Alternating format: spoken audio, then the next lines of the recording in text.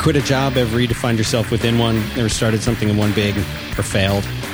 Quit is a call-in show, hopefully helping people sort out their lives, reevaluate their options, start something new, kick their crummy corporate jobs to the curb, start something awesome. I'm Dan Benjamin. It's time to quit. I just listen to this song. I love this song. We just let it play. Let the whole thing play out. It's a beautiful song.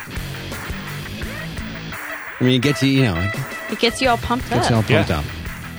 The voice of the woman you're hearing is Hattie Cook. She's my account manager and producer here. She stops in and she's going to be on the show. How are you, Hi, Hattie? how are you? Last week's episode, you were not here. Robin was here. She did a great Correct. job. But we missed you, so welcome back. She's going to be watching the chat room and Looking up area codes. Looking up area codes. Also, back in the studio, Hello. Shlok. Hey. Shlok Vadia. Hi, everybody. How are you? I'm good. You sound good. You're on a different mic, but it suits your voice. Thank you. And also, we have a brand new guest today.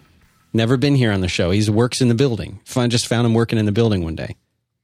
Yeah. And he came in. Asking for coins. Any change? Right. You got change? I'll do some work. Right. I can work. Michael Kiemenish. That sounds really good. Did I get it right? Yeah, I mean, normally no one ever does it wrong, but it's such an easy last name to say. It is. And he has a number of businesses. We're only going to be talking about some because some are relatively covert. Which is funny because Shlok himself was in covert operations for many years. Something like that, yes. It's true. Isn't that what you did? Kind of. So if you're walking down the alley at night, you know you're being watched, and you stop and to tie your left shoelaces, that means kill the guy. And if you tie your right shoelaces, that means interrogate the guy. And if you put your hand through your hair like this, that means call off the operation, abort. I wear flip-flops and hats now. So. Do you ever worry that they're going to come back after you, tie up loose ends? I saw Munich and a little bit. Yeah. I mean, when you were out there, when you were overseas, when you're on these kind of operations. Yes. Do you ever see any action? No, I never did any of that. I mean, I know we're on the air and you can't really say it. Can't. How about this? Go like this if you killed someone. I'm tying my left shoelace at the moment. And by the way, we have a system in place here. Hattie, I'm going to change it right now because I can't be trusted without a beverage if it doesn't have a lid on it. I know. So Hattie has taken away the drink because every time I spill it, He spills it on everything. The signal that I need a drink is this. Put that coffee down. Okay, so if you hear that, that means I need a drink. And it's seltzer water. You made SodaStream. I did. All right. But it's for delicious. special times. Thank you, Hattie. This week, I wanted to talk about something. People seem to still think, Hattie, because of the name of the show, they think it's about one of two things. They think it's either about it's about quitting your job, and people say, I'm not interested in the show because I don't want to quit my job. Or I love my job. Or I love my job. It's not necessarily about that. And the second thing is they think it's an anti-smoking show, which I guarantee you is not. If anything, you should listen to the show and then you should start smoking. But it's neither of those things. This is a job. This is a job or a show about stopping the thing that's not making you happy and starting something that could make you happy. And of course, it's in the context of careers. It's in the context of work. Because this is what we spend so much of our time doing. We spend so much of our time working and maybe too much time working. Right, Hattie? It's possible to spend too much time working. It is. And apparently that can be unhealthy for people. So I wanted to talk about that a little bit too. Hattie the other day said, Dan, on the show, on the Quit Show, you said you don't think it's possible to find a work-life balance. You said that on the show. I said that. You did say it on And the you show. said, yeah, I said it on the show. Okay. And I had to really think about that. You said to me, I believe it is possible.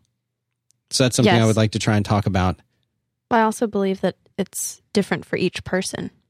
Some people may enjoy a balance of work and play. But you're saying it's possible, and apparently work. I said it was not possible. So Yes. I would like to talk about that on the show. We've already got callers lined up waiting to talk. But let me read out the number. You write it down. It's 512, area code 512-518-5714, number to dial. We got plenty of lines you can fill up. We've got 4 or 5 calls already banked up, but that doesn't matter. We can have as many people as we want. And we have call screening stuff enabled, but we don't have a Right. person that I can dedicate to do that yet, but I will. I think they we should have Moises do that from his house. I think so too. Also, I think that they would like the live stream on the phone. Is that possible? The live stream is on the phone. They are not hearing it on hold while they're on hold. They don't hear it right now? No. Oh, you know why? And Because I got to hit that thing. I got to hit the button. did we do the live tweet too? Oh my gosh. Do I have to do everything, I guess? I can. I just. All right. didn't Now know they when can we hear were. it on hold. Now they can hear it. Now they can hear it. Okay. Now they can hear the show. And yes, I'll do the tweet. Because that's important. There's all kind of little things I have to do, Michael, that you're getting to see now. You just check mail. That's your main job, is getting mail. Every time I talk to you, you're like, I wish I could get the mail. I haven't got today's mail. And then when you go out of town for a week, the mail piles up in your Piles up, and we office. look at it, and Yeah. Because everyone who walks out in and out of the building, they look right in and they see in your office there's this mail growing pile on the floor. Yeah, it starts, propagating. We're gonna. I think. Do you think? How do we get everyone one of these, or do you think we can get everyone one of those? Because I do like those. I like the sound of that. Didn't I use that one?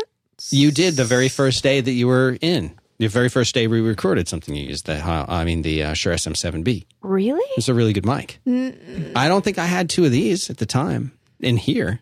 Did I? Well, I don't remember. Who knows? You just get a whole bunch of 58s. Well, that's what the president uses. Yes, he does. Yes, he does. All right. So for those who don't know, this show, we take calls, and that's what I want to start. We've already got some people waiting. Hattie, area code 206. Are you looking at the Ansible right now? Yes, I am. I think that. You want to try editing them this time? Yes. I think hope. I'm scared it's going to cut him It off. did cut them off If before, you but I get think cut we off, fixed that's that. my fault, and I'm sorry. All right, and well, just call right back. What's area code 206? We'll start with them. I mean, I have topics, but I want to start with a call. Let's just jump right in and start with a call. Seattle, Washington. All right, Seattle, Hi Washington. Hey, how are you? Good. It's Virginia and Seattle. How are you, Dan? Virginia and Seattle. Virginia We and love Seattle. Virginia. Let me tell you, Shloki's smiling because he remembers Virginia. I was there. Virginia called in, and she said that she's got this side business that she likes doing, and maybe she's not sure if she could take it and turn it into something full time, turn it into her own business, like Mike's done. And I said, of course you can do that. And she said, well, I'm a contractor, and I'm not sure that I want to. I'm not sure that I want to leave the contract yet, but it's going to end, and maybe then. And then all of a sudden, what happened, Virginia? What happened?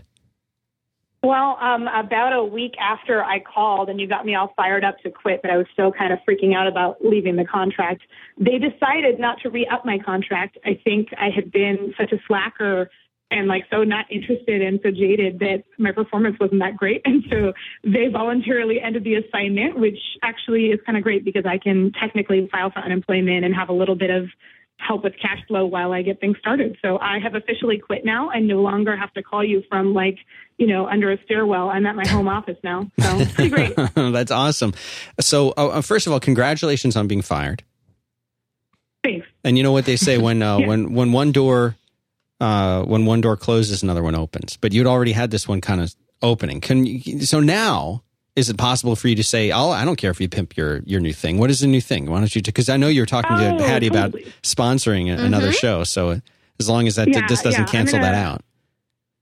No, not at all. It definitely doesn't. Because I think your frequency listeners will totally help me out too if I can afford an ad spot. But it's online dating consulting, so it's a little weird. I get a lot of eyebrow raises when people hear that or read my business card. But I kind of help people who are single navigate online dating and have a less sucky experience and meet better people. And I love it. It's really fulfilling and fun. That's how I met my husband and how I helped a bunch of my friends meet their now. But how much can you really charge for that? Yeah. How much can you charge for that? So that's the tricky thing. I used to charge really way too low, and now I'm about $100 an hour, and usually it's a 2-hour consultation, and it turns out I'm pricier than everyone else in the city who hasn't gone out of business. So I don't know how much higher I can go, but I've been working on a book for years, and I think that book sales and possibly some webinar type stuff will help out. I've been feeling it out on app.net and Twitter, and a lot of people have kind of chimed in with ideas for how I can grow this and make more money in a way that scales while not having to, hire a bunch of other people, because it's a really personal thing, and I don't know that I could farm out a whole lot of it. Yeah, because it's something when people do online dating, they're either using a free service like OkCupid or Plenty of Fish, or they're paying something that's like $30 a month. So I don't know if they'd be willing to pay that much for consultation. Do you have customers now, Virginia? Are there people who are calling you up, or you're so new and starting out that there's nothing happening yet?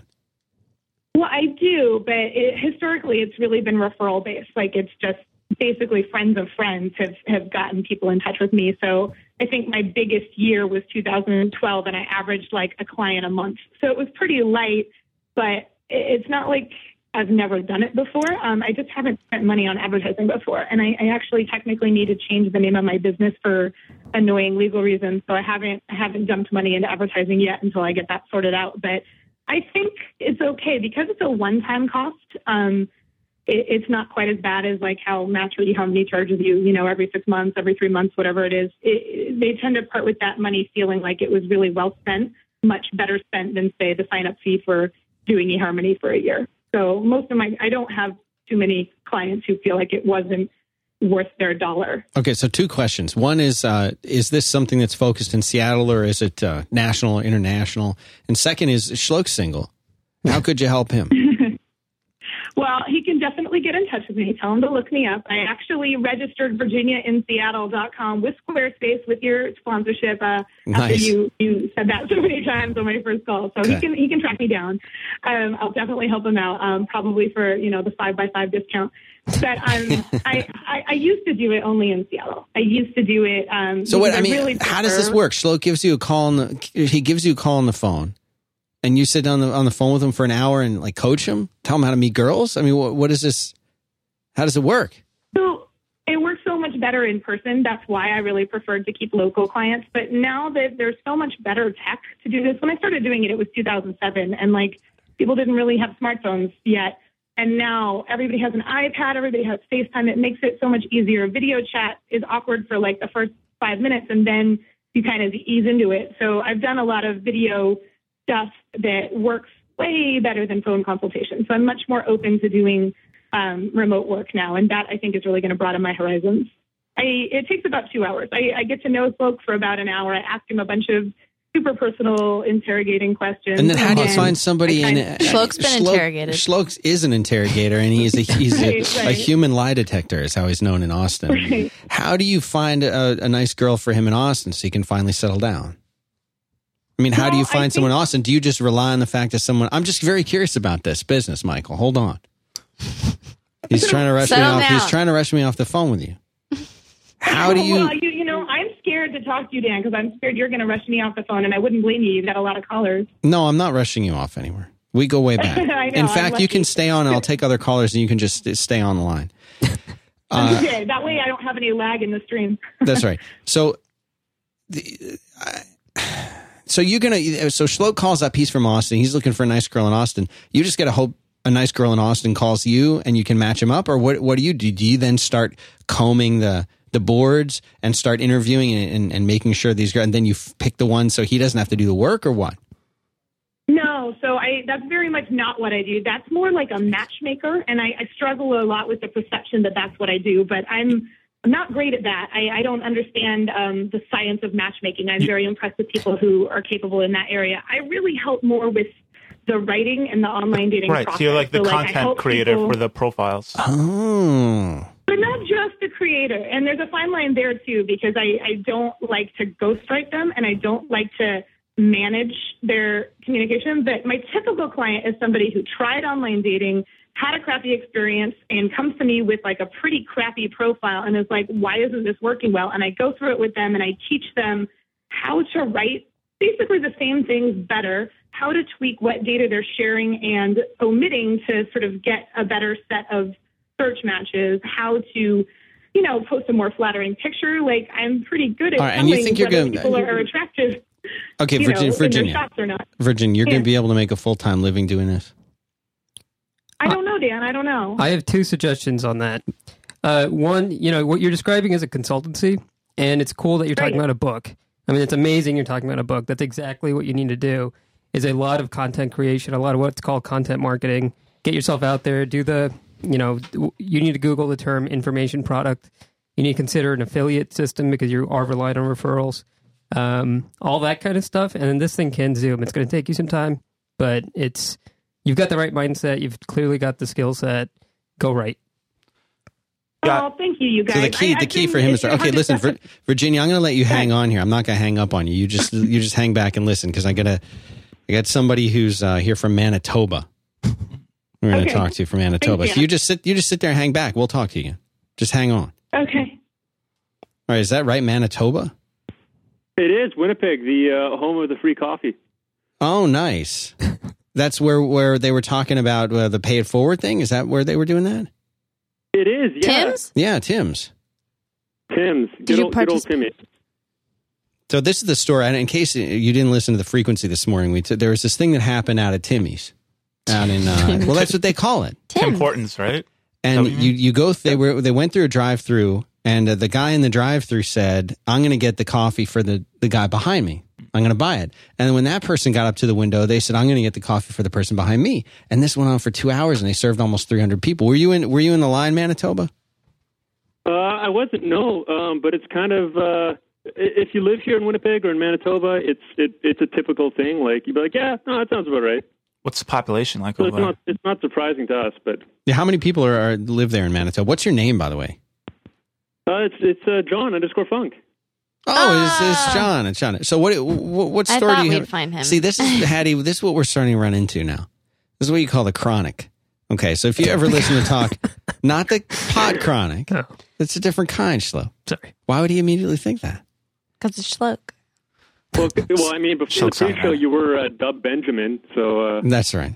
So here's the way it works. When you get into this routine where you get a call-in show, you get people who love the show, which I'm very thankful for, and then they call in, and somebody calls in, and like they enjoy it, so they call in again, and then they call in again, and that's called the chronic. And without those people, you just don't have a show. So I'm glad that you're here, John. So what's going on with you? What news do you have for us today? What update? You're independent. You're independently freelancing or whatever it is you do. Your design stuff. I am, yeah. And one thing I want to touch on really quickly, because you mentioned previously that this was going to be about like opportunity. Yeah. And well, you know what made me start thinking about John is last week we had a guy on the show. And the guy said that he was being let go. Was he being let go from his job?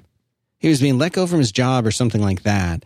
And then he found out, maybe he wasn't being let go, but he found out that the company that he was working for had lost the contract. But the contract was a published thing. It was a published thing. So he went and he said, I'll get this contract. I'll start up a business around this contract, right?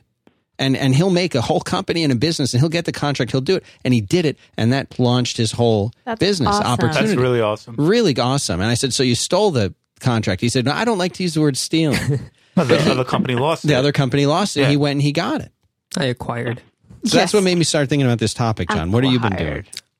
That's very enterprising. What I think is I like that. what I think is kind of interesting about the opportunity thing is, and to go to what Virginia was talking about, is it's funny how so often something bad can happen, and then some good stuff comes out of it, like you were talking about before. With like everyone says, "Well, I quit my job and I've never been happier." Right.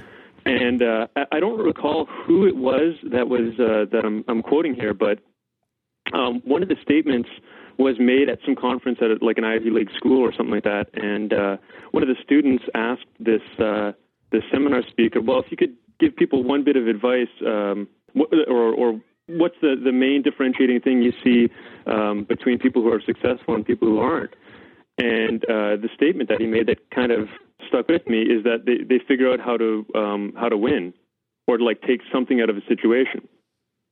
So you can have an opportunity where like it might be a loss. You're like, well, I lost my job, or something happened, or I'm late for something, or whatever. But if you can find a way to kind of twist that, or to take something out of the experience, then you're always coming out a little ahead. That's really good advice. Virginia, you're still here, so she can say hi to you. Hey, Virginia. Hi, sorry, I was muted. How That's there? right. So this is the thing, and this is what I think about. John, when you were working full time before you started your own freelance thing, right? Yeah, well, I was sort of doing like the side thing that it was like full-time work, then it became a side thing, and then it became full-time work with other people while I was doing my business on the side, and then it was kind of fluctuating until eventually I was like, I have to fully do my own thing because this just doesn't work. Yeah. Yeah, because I'm a little worried about Virginia. I like her business, but I'm worried that she's not going to be able to scale this thing up fast enough. Yeah, Michael's worried too. Yeah, Virginia. I mean, I think you're doing the right idea with an ebook or something like that. But when you're consulting people, I mean, you can only be consulting one person at a time. And when you talk about online dating, it's a rather inexpensive, thing that people do. How much do people really pay for online dating sites? I know there's other services that charge thousands of dollars for having people, putting them in contact in not online dating. It's more like video dating and things like that. But what you're talking about, going after the online dating market, it's just I don't know if you can really charge that much and scale it in that fashion. I'm worried about it. I'm not sure that I can. Yeah, I'm worried too. But Dan kind of gave me some good stuff to think about on my last call, which is partly that our goal was ideally for me to be home with kids. And when that happens, maybe it's okay for me to be billing, 20 billable hours a week and getting to take care of a kid. Maybe there's a way for that smaller scale thing to work well. And I don't know about the book thing. I'm in kind of a Merlin place about book writing right now, but you got to get into a Schloke place about it. And that means have a published book on Amazon. Yeah, just do it. Just do it. That you will pimp on your shows, right? That everybody will buy and help me. Of course I will. But here, Schloke, let me ask you about this. Yep. Schloke, let me ask you about this. You have a book out. What's the name of this book? The Rise of Siri. The Rise of Siri. This is the thing that you wrote. And when I met you 6 months or so ago, you were writing this. It's theriseofsiri.com. I'll go ahead and put this in the show notes, which can be found at 5by5.tv/quit/6. This is a nice book, and you've got it. You've got it out there. And here's the question. You don't have to work anymore now because of this book, right? You're done. I mean, you wrote this book, you put it out there, it's on Amazon, and now you're pretty much just kicked back.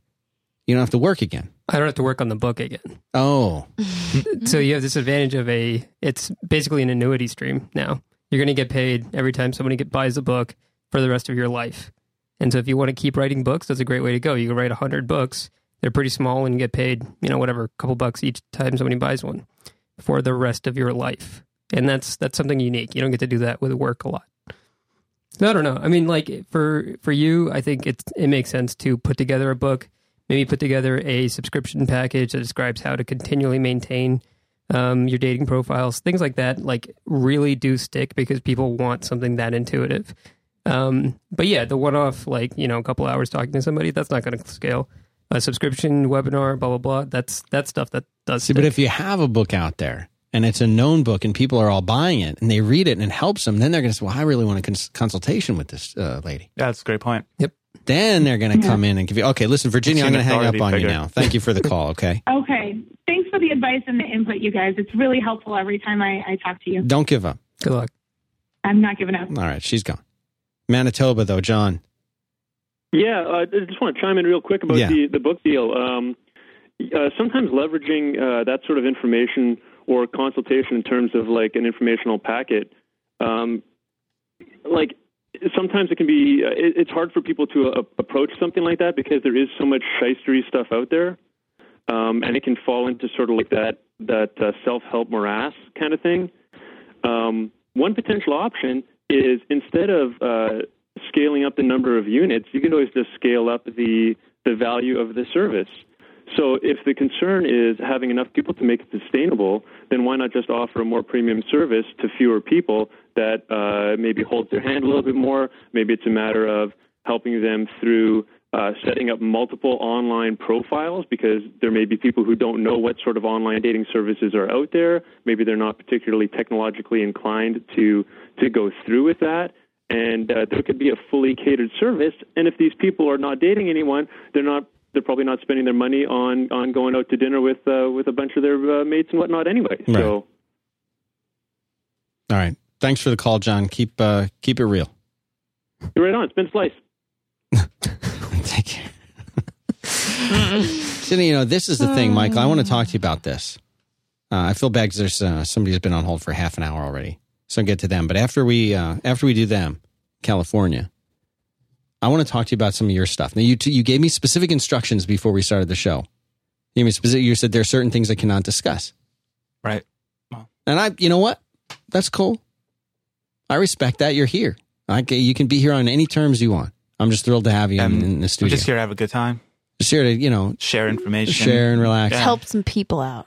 But I will tell you that this guy sitting in here today, right here, he's got the market cornered in what he does. Totes. Tell me I'm wrong. You got it cornered.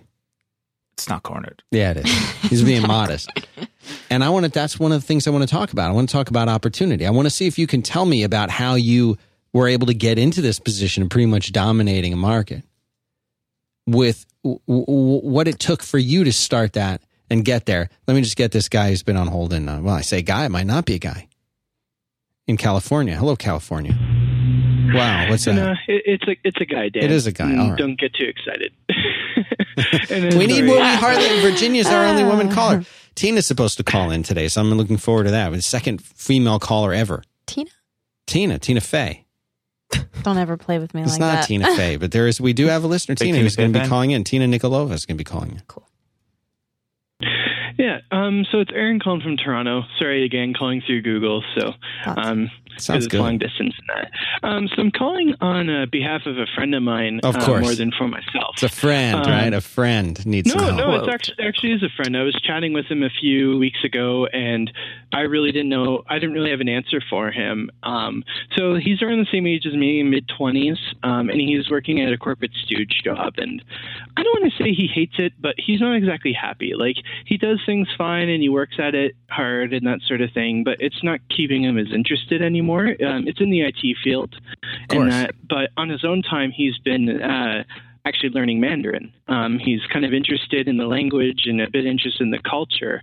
And what he's been thinking about has been maybe going over to somewhere in China for like a couple years and working abroad. And he said more than likely he would be doing something like teaching English there, for example, not as likely in the IT field. However, his concern is after a year, 2 or however long, coming back and not being in the IT field for a couple of years, how hard it may or may not be to get a job. And really, I don't know. I don't have that many years of experience to really say which is right in that direction or not. But I'm wondering if you guys can maybe chime in. All right, so let me make sure I understand your question. This is not for you. This is for a friend.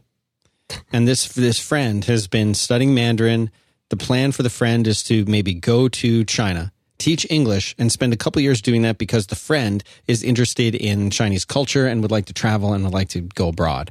And the concern is that when the friend returns from doing this, which has absolutely nothing to do with the friend's current career in IT, will this person still be able to get a job when they get back and do an IT job with a 2-year gap missing? It's tough because IT's technology related, so you got to constantly stay, with the 2 years changes is a long and advancements. time. I don't know. Is he hardware or software? He a bit of both. He likes working a lot of his security and intrusion stuff. I don't know. That stuff's in high demand. If you come in, study up a little bit, network, you'll be okay. I as an employer, if somebody came to me and said, "How many years has this person been working already? 5 years, 4 or 5 years in the field?" He's been working 2 or 3. 2 or 3. Why does he want to leave? Does he not like the field, or does he not like his company? Or he just wants to go hang in Shanghai feel or like something? He's missing out on his youth? What is it? He's interested in the computer stuff for sure. It's just that he feels like, while you're young, it's the best time to go and travel and do stuff like that. And That's it is true. something he'd like to do. Like, for me personally, like, I would love to go traveling around Europe for a few weeks, go to Asia myself and visit. It's a few weeks, not a it's few lot years, easier though. Oh, yeah, me, no. I'm not feeling that gutsy. But for me to travel around, I think it'd be really cool and fun. And it's really the best time for me to do it now versus when I'm older, when I may have kids That's or what I was whatever. just about And to it's say. tricky, right? No, for sure. If you have the chance now, or the possible chance now, the slight chance, then I personally would say go, because those experiences to me have shaped who I am, being abroad and just, being in other countries and learning how they work. But I agree. I think your friend should go because otherwise you might have a life full of regret. And what who if knows? he turns around and figures out, oh wow, IT is not where I want to be. I really want to teach or something. I might find a great IT related opportunity in China or something like that, or somewhere else. I think, and knowing that and doing that whole, abroad, that might help him form his job later. Like maybe a security company that needs someone that's fluent in Mandarin, that might get him the job as opposed to someone else. That's a great point. Another thing to think about is, as an employer, if I was hiring somebody, looking to hire somebody, and they came over and I said, well, how many years of experience do you have? And they said, well, I've got 3 years of experience. So why all of a sudden were you teaching, Mandarin in China for 2 years? Didn't you like the field? It's going to give me a little bit of pause. I'm going to say I might really rather have had the person who, instead of taking 3 years off instead of working for 3 years, taking 2 years off and doing something else and coming back. But that's not going to make me not hire the person if I feel like they're interested and qualified and enthusiastic. And I don't think that should be something that would stop the person to do it, because like my friends here are saying, this may be the only opportunity to do something, and you never know what might happen in China that they might need to do, or they that could lead to something. Yeah. So I'm going to tell your friend to do it. Worst comes to worst, he might have to start off when it comes back at a lower level. Junior level. Right. Big deal. But then he can work his way back up. It'd be a great way to get back into speed. Yeah. That'd be great. Well, as long as he has that in his mind, like, I'm going to be okay if I have to come back and start, at a lower level or a lower pay or whatever. If you have that in your mind, you're like, and I'm okay with that, then definitely go. Yeah. All right. So I disagree with you guys a little bit. You think you should not go? No, I mean, because for me personally, I hear this all the time from my peers, is that I really want to go live in Thailand right now. I'm going to go do it. Okay, cool. I'm going to go live in Thailand when I'm 30 and I don't have to worry about money anymore. And I'm going to do that for as long as I want, because I built a career where I know I can work from anywhere. I make decent money. I'm going to do that for the rest of my life. You have a good time on your mini retirement right now. And that's not to be super offensive, but it's just like, long run, does that really make a lot of sense? So you're saying you would move there and like live there after? Well, for me, it's more about freedom, right? Like, I want to go to China. I don't want to live in China. I want to go to Thailand. I want to, so I want to go to all these places, and I want to do it on my terms. Like, I'm going to have enough money to where I'm not scrounging on the beach, like panhandling, or, I don't have to stay in hostels, because as fun as hostels are, they're not a lot of fun. As fun as So it's that's a contradiction. It is. But, so for me, it's like, okay, I mean, if this IT stuff is important to you, do it. If it's not, go do this other thing.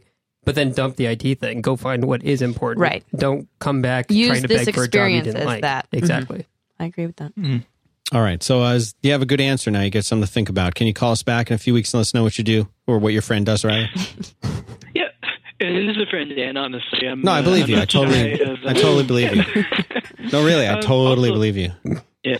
Also, I think when you mentioned, sorry to jump topics, but I think when you mentioned about not being a work-life balance, I think maybe you said that if you're trying to do two things, like a full-time job and a side business, but I could be wrong. Hattie might be right. I don't know. I'm sure she's right. No, I'm sure she's right.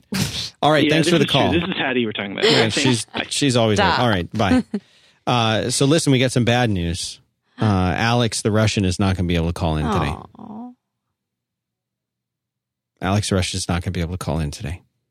512-518-5714. I need some more callers right now. We've got someone been on there for 32 minutes. I know. It's New York. I'll get to him. How do I have a sponsor for today, don't I? Didn't you say there was a sponsor for this? Yes, you do. Is it Squarespace? It is Squarespace. All right. So is there a read? Could you IM either? I will IM URL for the read. Continue doing whatever you... New York, we'll get to you in just a second. Okay, I know you've been on hold for 33 minutes. But I got to talk to Michael about this. Talk to me about this. Talk to me about how I don't care which, he's got so many businesses, this guy. So many. Just pick one of them that you can talk about. And tell me, how did you start this thing? What were you doing? Have you ever worked a corporate stooge job? We have not talked about corporate stooge. We have not talked about this. Let me describe to you what a corporate stooge, because that's a term we use here on the show. Okay. You can tell me if you've ever done this. A corporate stooge. This is somebody who they wake up in the morning. They work Monday through Friday. They wake up in the morning. If they're lucky enough to work a regular shift, they wake up in the morning. They get in their car. They commute 30 to 45 minutes into their IT job.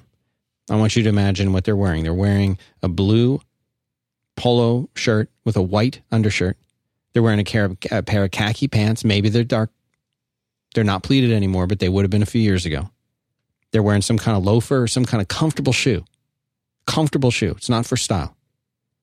And they drive into work for 45 minutes. They drink coffee and they listen to these shows while they're driving into work. And when they get to work, if they're lucky, they've got one, maybe two other people who are in their field that they get. Otherwise, they're isolated and alone, and they sit in a cube all day. Maybe if they're really lucky, they're in their own office. But chances are they're in a cube. Where's that from? Google. That's not for us, though. I don't think so. Well, I'm not sending a link then. She found a picture of a corporate stooge. And they hate their job, and they feel trapped in their job because they make decent money, but they're just not inspired. And they're in this cube or worse, an open office. And they dread going into work, and they feel misunderstood, and they're not rewarded for the hard work or the good work that they do. And they want to get out of there, and they don't know how to do it. And then they give up, and they die inside. That's the corporate stooge. That's most of my listeners. And I was a corporate stooge for many years. I got out. Yeah, so was I. What did you do? Oh, I did a bunch of different jobs. I mean, a lot of it was sales. I mean, most of my jobs are actually outside sales. So, I'd be going to business parks and everything. Right. And doing outside sales, which I actually enjoyed. But I did some other jobs similar to that, in retail, which I, bless everyone that works in retail because retail, like you worked in the Gap, Sears, yeah, paint section, electronics. Okay, I worked in the paint section. Oh, okay, yeah, small world. But we met. Yeah, I really disliked retail. It's tough, I mean, people have to do the jobs and everything, and I think what people that are just getting to a point where they have, bigger dreams, grander ideas and everything, they need to put together, a goal, like a realistic goal, 6-month, 1-year goal, start saving money, know what they want to do or what they want to, is that how you did it? To. Yeah. I mean, you're not working, those jobs that you described, the corporate stooge jobs, the nice thing about the ones that are, but a lot of those is the amount of time that you're given. You're only working there like the 8 hours, 9 hours. If you're working more, you should hopefully be at a higher level where it's a little bit more fulfilling or, it's a better level job. But if you're, at a corporate stooge job, which you explained, you have plenty of other time to work on your craft or to do something else. It's really, to me, it's all about, work ethic and, how much, what you're willing to put into it. You can't just be, upset about the position you're in and have to, be complaining about it as much as, if you don't like it, there's plenty of other, hours in the day, there's weekends, sacrifices need to be made, not being able to go to the beach house with your friends that weekend or whatever it may be.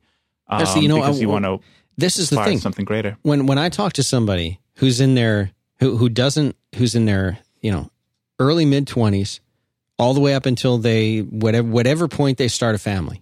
Mm-hmm. Before you have kids. Yeah.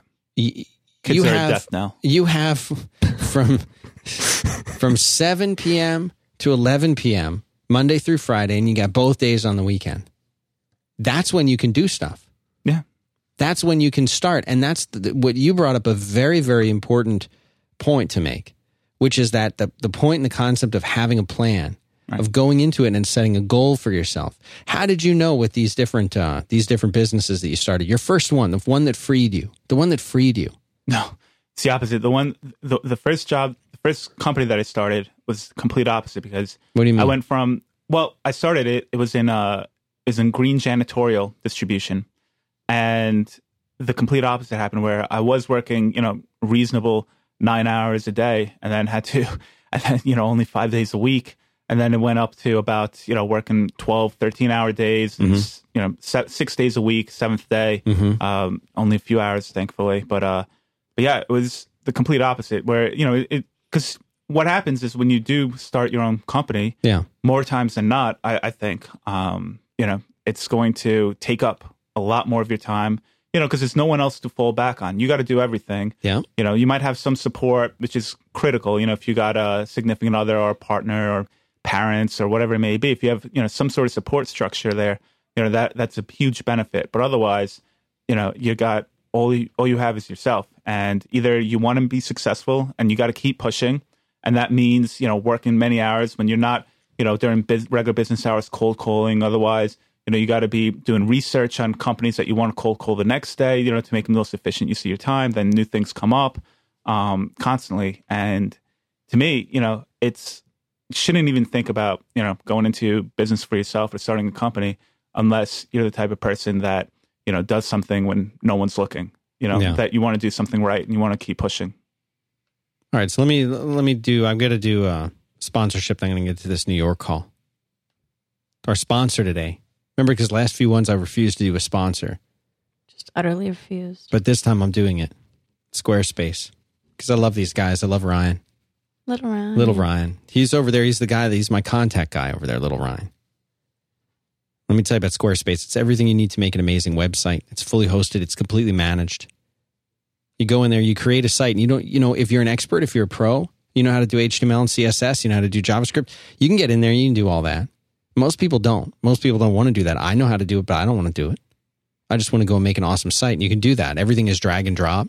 You just add blocks of content. You want to add a block of photos, you want videos, you want to just text, you want social media stuff, integration's all there. You just drag and drop. They have this layout engine that's really cool. Makes it so that you can build pages and create a custom layout for each different section of your site without having to do anything special. You don't need to know anything. You don't need to do anything. It just works. Drag and drop. Drag and drop. Drag and drop. There's even an iOS and Android app. You can manage your posts on the go. You can check into things. You can moderate comments. You can do everything. Couldn't be easier to set up. Couldn't be easier to sync. And the thing is, though, Hattie, this is not free. No, it's not. $10 a month. I think you should do the spots on the show from now on. Okay. $10 a month for the standard plan, $20 a month for the unlimited plan. If you sign up for a year or 2 years, you get a free domain name. You get 20% off for a year, 25% off for 2 years. You want to pay month to month, I don't blame you. That's fine too. There's a special URL you can go to support this show and the network. It's squarespace.com/5x5. You get a free trial. You know what I would do if I was you? And let's say you already have a blog somewhere, major blog of some kind, one of the other big players. Import your content into this. It doesn't hurt the existing content, obviously. You just import it and you can use it. You don't even have to make this thing public. You just start using it. See if you like it. See how it works. See how it works with all your content in it. And use the code Dan sent me one. Dan sent me. No, we've got a special code. Oh, we have a special code for this? Yeah. What is it? Scroll down. It's Stooge one. Oh, that's so awesome. Stooge one. Don't use Dan sent me one. Screw that guy. Stooge one. He's a stooge. Stooge one. And you get 10% off everything you do in addition to anything else you do there. Squarespace.com/5x5 Stooge one. We're going to use that for everything. STOOGE one. Stooge. All right, New York, thanks for holding so long. Sorry about that. That's all right. Is this Tina? Yes. Tina, you finally called. She's been stalking the show for weeks now, and you finally called. And I feel bad. I made you wait 40 some minutes. I would have taken you first, even before Virginia. Okay. Virginia's in my past now. How are you, Tina? Thank you so much for calling. Don't be nervous. Why were you saying you're nervous? You're on 30 Rock. Well, when you talk to someone that is cooler than you and you admire, you're nervous to approach them. It's when you talk like that. But trust me, I'm not cooler than you. Trust me. She was talking about Mike. Oh, yeah, she was talking about Mike or Hattie or somebody, not Shloak. So what's up, Tina? Now listen, your husband tweeted about you. I know. He's making dinner right now. No, wait a minute. Hang on a second. Your name is Tina Nikolova, and I'm hearing an accent. Yes. Do you have a Russian accent? It's actually Bulgarian. Bulgarian. That's even. I was almost going to say Ukraine. That's even better. My favorite cheese in the world. Even better. All right. I'm actually half Russian and half Bulgarian. Okay. The coolest of the cool then. So what's going on? Why are you calling? What's your dilemma? I mean, I thank you for listening. She listens to all the shows, Shloak. She listens to everything. Anytime I do a show, I can do a show that I'm like, man, that show sucked. No one's going to listen to this. I got to do it better next time. She'll tweet and say, I really like the show. So thank you for listening, Tina, and everybody else who's keeping the faith. Oh, you're very welcome. My husband did start me off on the 5x5 network, so he's not all bad. No. Okay. And plus he's making dinner right now. So. Nice. Well, mine isn't so much a dilemma. I feel like it's more of since I started listening to Back to Work, I've made some significant changes in how I view my career. I'm an actor, so not so much the typical listener, I guess, of the show. And but I guess I have enough of a brain to translate the advice you give those guys to my own life. And I guess it was interesting getting through, because I've gone through a lot of different, I went to college, then I went to a conservatory program, and then finally a year ago I was done with school, finally. I was like, okay, no more school. And being an actor on your own is like having your own business. I think it's probably harder than having your own business, to be honest. I have no idea. Super competitive. Yeah, I mean, that sounds like you picked one of the most difficult, challenging things in the world to do. Oh, yeah, I know. And but it's interesting, even if when you have your own thing that you're doing and you're, your own boss, say, there are very different ways of going about it. And for a long time,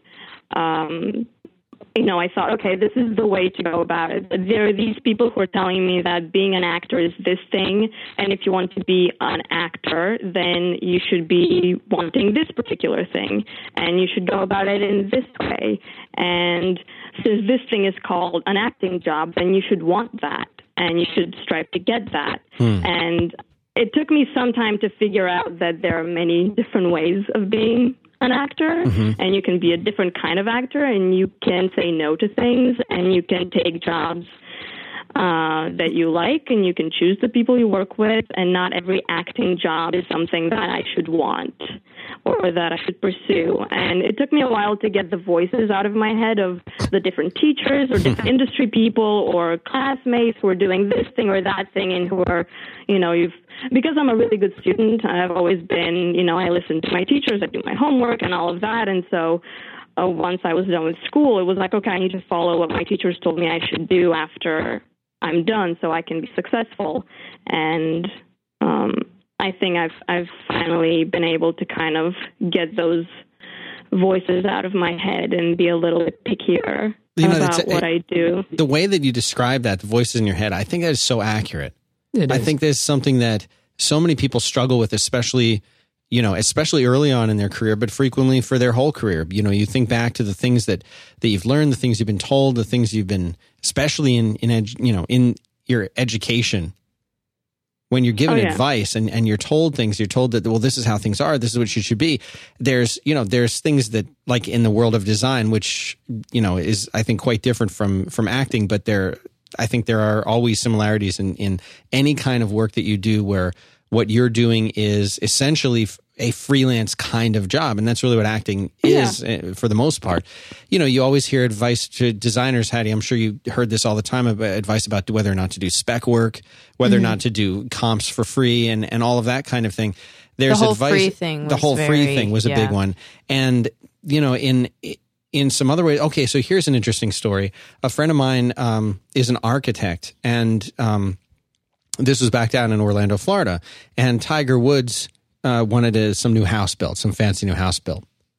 And he went out to the main firms in town, of which my friend worked for one of them, and said, I'm taking proposals for a house. I'd like to have a house built. And I guess he gave them a description of things that he liked and said, essentially, design me a house. Now, normally an architecture firm would do this to some degree, but not to the extent that he wanted it. But because it was Tiger Woods, these architecture firms were pulling out all the stops, pulling people off, paying work to say, we're going to design a house for this guy, and hopefully he'll pick us. He didn't pick my friend's firm. He picked some other firm. And then when the house got built, elements of the stuff that they had designed in their design wound up in this house that got built. Now, I'm not saying, that's obviously not an issue for you, Tina. But this is a question that I have for you.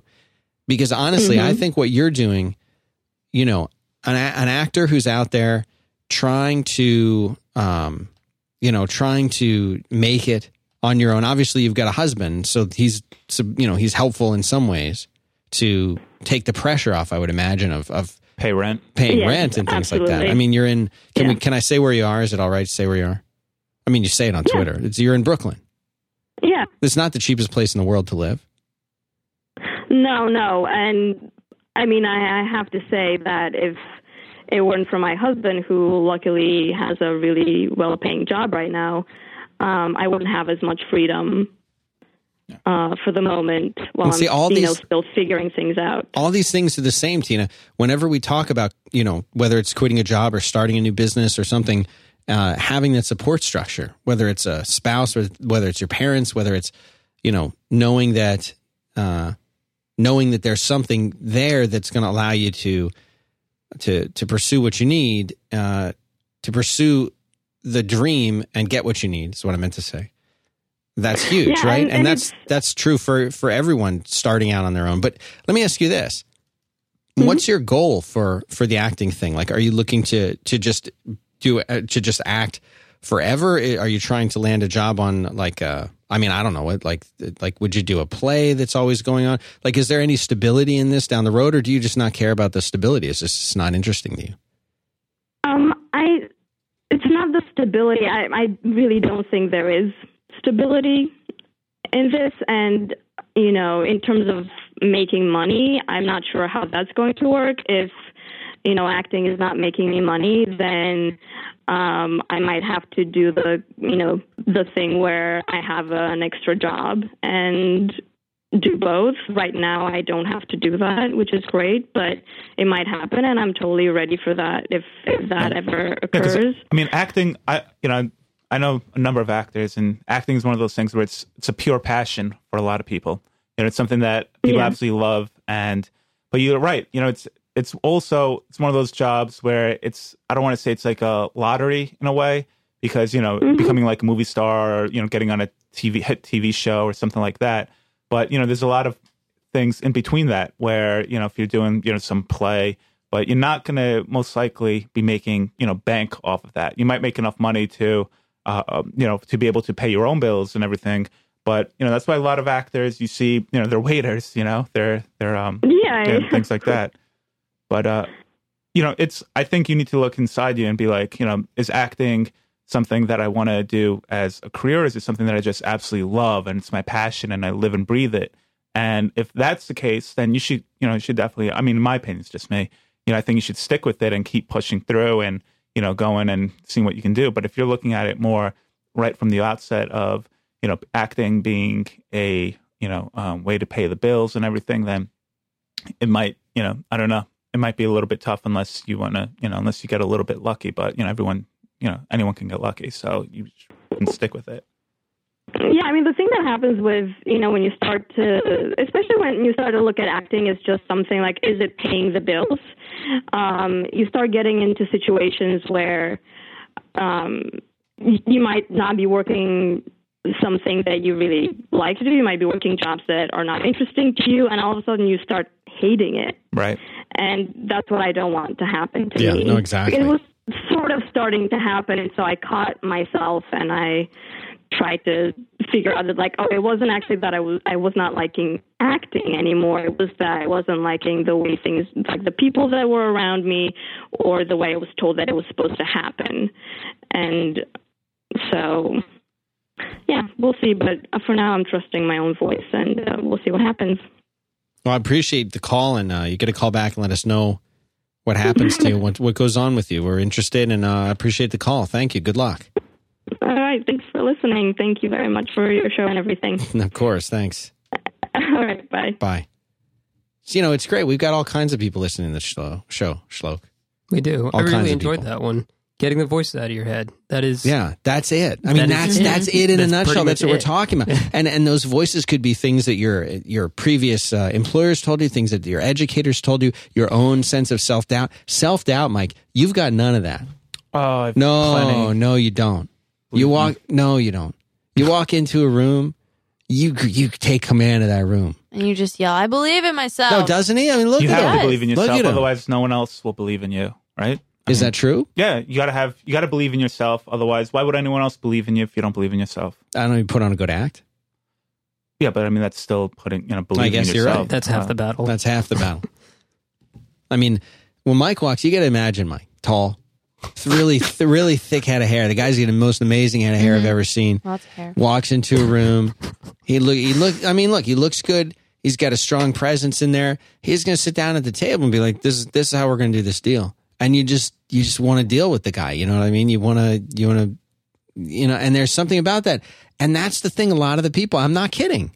A lot of the people who call into the show, they want to succeed in business. They're not just interested in doing what they do in a different place. They're not just interested in doing the things that they do, with a different set of walls around them. They want to go and they want to start their own business. They want to start something. And Shloke said, I'm going to write a book. Now, the fact is, most people, look, I'm just being honest. Most people can't write, Shloke. You're a good writer. Thank you. I read this book, most of it. You're a good writer. Thanks. Not everyone can do that. You wrote the whole thing on an iPad, which is weird. That's how we first met you. That's how we met him. He's sitting alone in a room writing on an iPad. And then we kicked him out. I'm like, you can't write on an iPad. That's not a device for creating. It's for consuming. And he says, too bad. That's a voice in my head I'm not going to listen to. Yeah, that's right. and then you went ahead and you ignored it and you wrote a book. And that's one thing. Confidence to write a book, confidence to put it out there, confidence to say, I'm going to put this thing that I wrote out in front of the world. And maybe all they're going to do is point and laugh. But chances are they won't. Chances are this is pretty good. And you let some people read it. You put it out there. And it's out there. Now you're kicked back. You get your own jet. You're on the beach. All the things you ever wanted. Are you doing it for yourself or are you doing it for other people? Is a big thing, I think. What do you mean? Tell me about them. You said, people are either going to hate it or whatever. But if you're doing it for yourself, I think that's important. Like, I wrote this book and I'm proud of myself for writing this. And I don't care if anybody doesn't like it. I did that so that I could say I wrote a book. Mm-hmm. But now what Michael is talking about, we got to do another one of these calls, 37 minutes. People are dedicated. Oh my gosh. Michael, when you walk in, you do a deal a day right now. You've got lots of businesses going. I don't know how you run them all. I can barely run this one business. I don't know how you run like 8. Scheduling out the day and time management. Seriously. That's a whole different show. Not getting distracted by Reddit or something. Yeah. But when you sit down and you do a deal, that sense of business that you have, does that come from your experience in sales? Because a lot of the people that are listening to the show that want to start something, when they think of starting something new, when they think of taking advantage of an opportunity, to them, what this means is, I found a segment of the market. I had an idea for a website or service or iOS app that either nobody's doing or nobody's doing well. Mm-hmm. And they feel like they can go and they can run with this opportunity. And when I talk about starting something, to them, what that means is having the time to close themselves into a room so that they can create the thing. And the thing might be a book. It might be an iOS app. It might be a website. It might be a service. But they're talking about creating the thing. Right. And in the case of a book or an iOS app or a website, in many cases, you don't need to do all that much. This is going to sound wrong. You don't need to do all that much work once you've created the thing. If it's going to get popular, yes, you need to promote it. You need to maybe spend some money on advertising, but you've made the thing and it's now out there and people will come to it and they'll like it and they'll buy it. And maybe if they don't, then you have to spend more money on advertising, getting it out there. But that's very different than the kind of work that you do.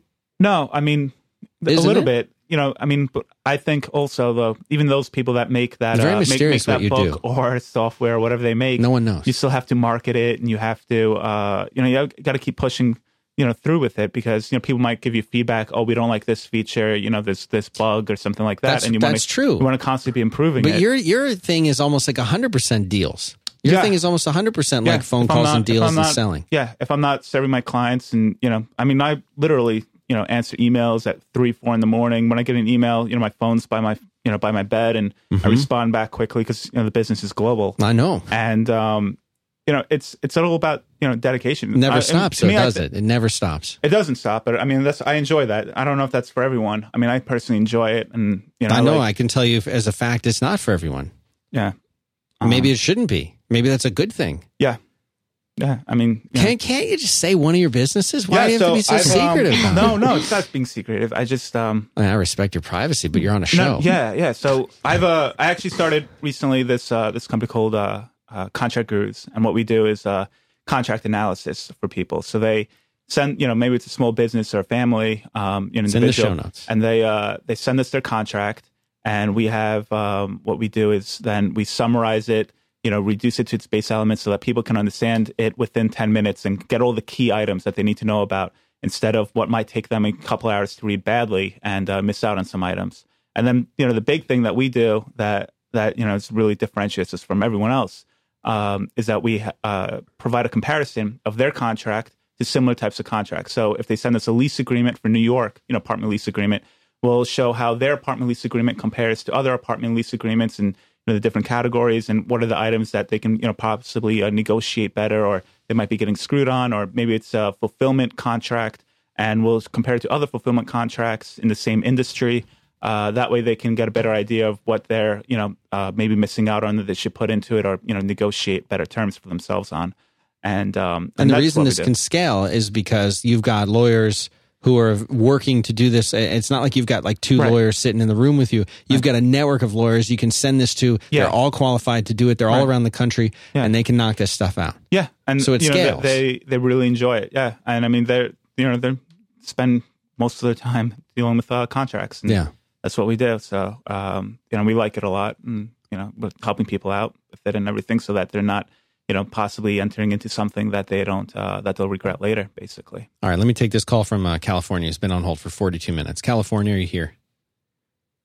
Yeah, this is not California. Verizon lied to me, but where are you calling from? Sorry, I'm calling from Baton Rouge, Louisiana. My name is TJ Barber. I've got a couple things real quick TJ. Yeah, how are you doing, TJ? Chronic. It's another I'm doing one. Pretty good. I'm pretty good. Mr. Hair. Yeah. So what's going down? Okay. So real quick, I have a couple things for Virginia that she brought up, talking about info products.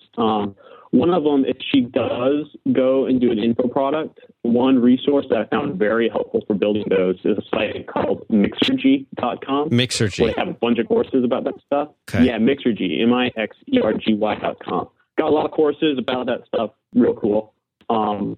Also, think about premium price on niching down on the dating niche so that you could charge more for a client instead of just making it just the average person going out to date who probably can't afford that. Right. Maybe niche down a little bit, and you could probably get some higher paying customers. Because I know a guy doing business consulting. He charges $1,000 an hour for a call. It's nuts, but it's possible. That's crazy. I want to do that job. Yeah, of course. I'm in the wrong also business. Recurring revenue. Yeah, we all are. We're all in the wrong business. Yeah. I found that the best business is teaching people business because then people pay so much for it. It's crazy. Yeah. All right. So that's good advice for her. Basically. Yeah. Now me. I want to talk about what you think about the possibility of living off the App Store, creating apps. I listened to Marco Arment's WebStock 2011 keynote. We talked about making something that's remarkable, something that is so good, people literally remark about it. So I guess my question is, do you think that it's possible that with killer marketing, creating something people want and something is beautiful, is it still possible to live off of apps in the App Store? Yeah, I mean, I think, and hang on, Hattie, you're going to have to mark which one was number one, because I don't know. I think it totally is. I mean, I think it's a long shot. And I know Shloke has a little bit of experience here with the App Store, so to speak. Maybe he can talk about this a little bit more than I can. But my short answer is, yes, you can absolutely do it. What kind of life you have is the thing. But Shloke knows a thing or two about apps. Yeah, it's kind of the same thing with books, right? There's a discovery problem. You have to make, like you said, something remarkable. A, that's not easy, and B, I mean, if you do create it, there's a chance no one will ever see it, but that's not really the discovery problem. It's more that it's really hard to make something just that amazing, right? So if you can, then you're golden, right? Then you just do that. Maybe you're making enough money to get by. You make another one, go on with your life. It's when you can't. So my experience with that is more in the Android world. We have a top 20 rated app. It's got plenty of users, plenty of revenue, and it pays the bills for plenty of people. I mean, it's definitely possible. It took us a long time. We had to write a platform shift, which is kind of hard in the Apple world because you don't really have those. So you have to write, for you, for example, you'd have to write a design shift, which we're kind of seeing more and more gesture-based stuff and et cetera. I mean, you're going to have to write a trend for this to actually like stick. And then it's the same thing with books, right? Like you can have one book and maybe it's a New York Times bestseller, number 1, you're good. Or it's going to be maybe number 7,432 and you need to create 5 more. And that's how you're going to pay your bills. So you're looking at this kind of not really a quality trade-off, so much as a quality ceiling, and you're just going to have to keep building new products so that you get, each time you create a new one, it boosts your old ones. Kind of this whole concept of a backlist. So that makes sense? Yeah, that makes sense. So if I want to gain some traction, what I need to do is build a remarkable app, but don't stop there. I need to keep building remarkable products. Yeah, that's the thing. I mean, and this is the thing. The only reason that Marco Arment was able to ride Instapaper for so long, well, I don't want to say the only reason. There are several reasons. The first is it's really an indispensable app for geeks. It really just is. The chances of you coming up with an indispensable app like that are, I mean, I would say they're low. You might, but they're relatively low. Let's be honest. I mean, that app was the right app at the right time, and he had and has, I think a really nice platform aside from that helped propel that app. So he really had the perfect setup. On the one hand, he had a really great idea. He had it at just the right time, and he had a platform to get it out there. You may have some of those things too. Angry Birds, I don't think had that platform when they started out, but they sure did come up with an awesome app. So it's, is it indispensable? Well, it's a game, but I think whenever I hear somebody say, I am new to iOS or I'm new to Android, what game should I get? Like, it's still Angry Birds. Hattie, didn't we just do a story this morning saying the 8 million downloads of Angry Birds just on Christmas Day? Just on Christmas Day. When people got their new iOS and Android devices. That's the first thing you got. First thing they're going to get. That as a developer, that would make me feel so good. No matter what their device is or whatever, that's what they want to play. Yeah. That's so cool. I mean, that's amazing. Are you going to build the next Angry Birds? My guess, to be honest with you, TJ, you're probably not. That doesn't mean you won't, like Schloek was saying, it doesn't mean you won't build an app that's great, that people download, that you make enough from it to make a living and pay some bills. And Hattie, we're all of us are. I have to go make more. All right. Thank you very much. Hattie's going to save us all. We're all parched in here. She's going to bring some kind of beverage or something for us. It's hot. Now it's hot in here. It's been hot. It's hot in here. Like 98 degrees in here. And what do you need? The keys are right here. And it was before like 85 degrees. Austin. Outside it's hot and we're sweating. We're freezing to death. And you come in here and it's warm. But I'll take this warmth. I'm not complaining. Do you want the fan on? No. Yeah, they probably need it. I don't want to blow a fuse in here. You're not cold in Louisiana. Yeah. Louisiana's so wet, cold, wet. Ugh. So anyway, the chances that you'll build one app that will do for you what it did for Marco, I'll say is so super low.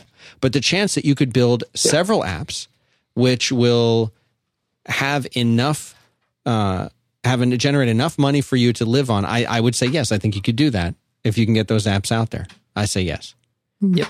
All right. Well, I'm going to let you go because I gotta take this next call. This problem here. We got to jump right on it. It's important. So not that yours wasn't important, but this is critical. I'll let you go. Thanks very much for the call. Call us back. Tell us what happens.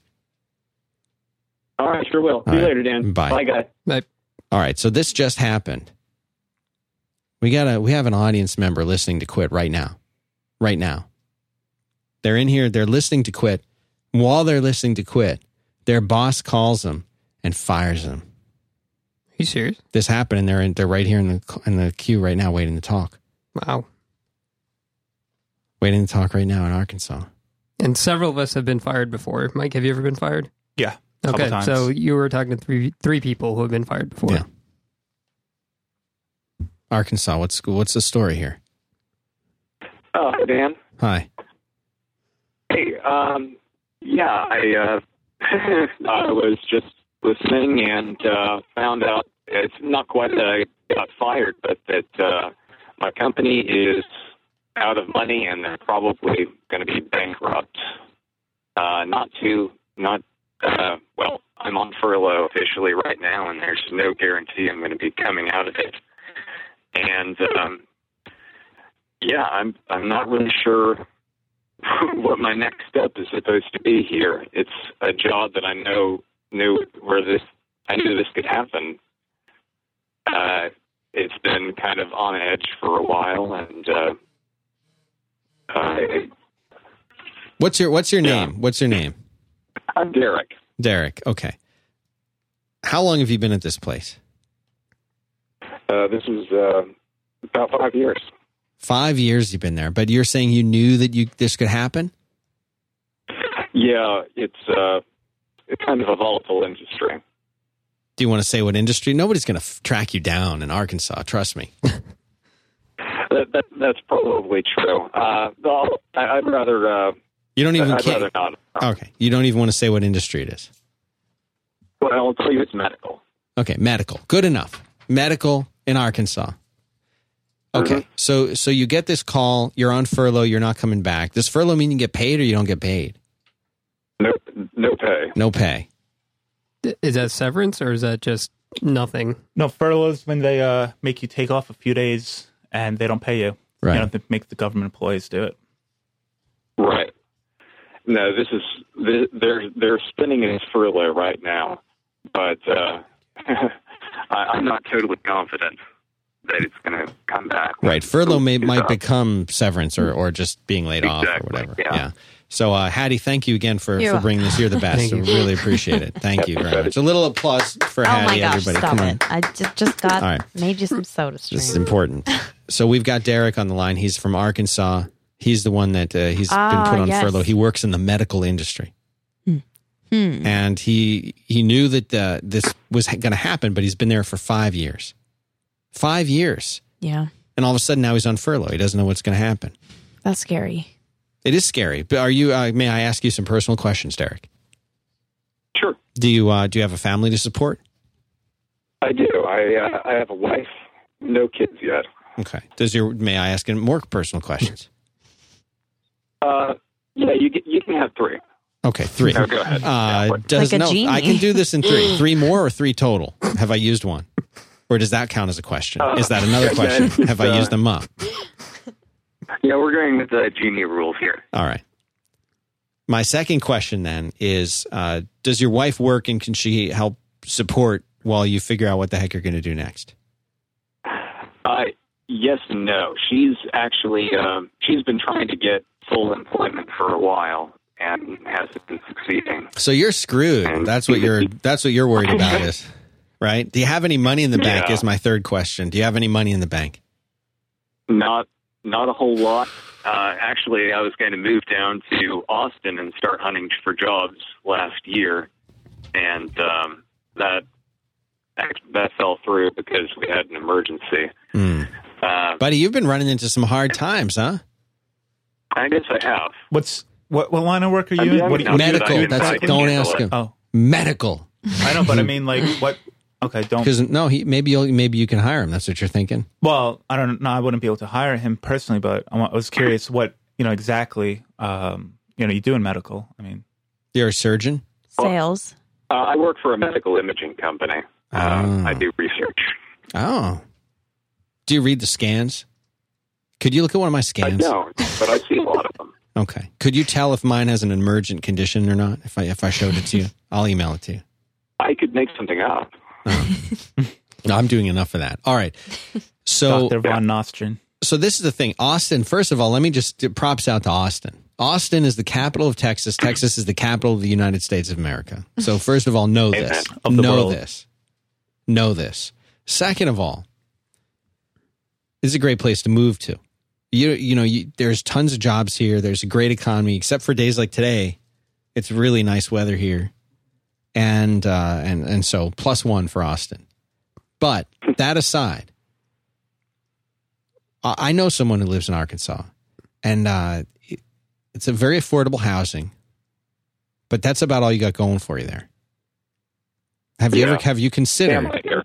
Yeah, family. See, and that's something that's tough. Is you need that support structure. You're probably going to need that support structure right now more than ever. Yeah, although it hasn't really helped me tremendously over the past couple of years, just because there are relatively few job opportunities that I really want to get into. Yeah. This is a great area if you really are into corporate stoogery, because we got Walmart, and we got all You're in their Fayetteville. corporations up here. Yeah. All right. Yeah. I went to college in Arkansas, so I'm a little familiar with how that place works. Oh, you went out there? I was in Fayetteville a couple weeks ago, actually.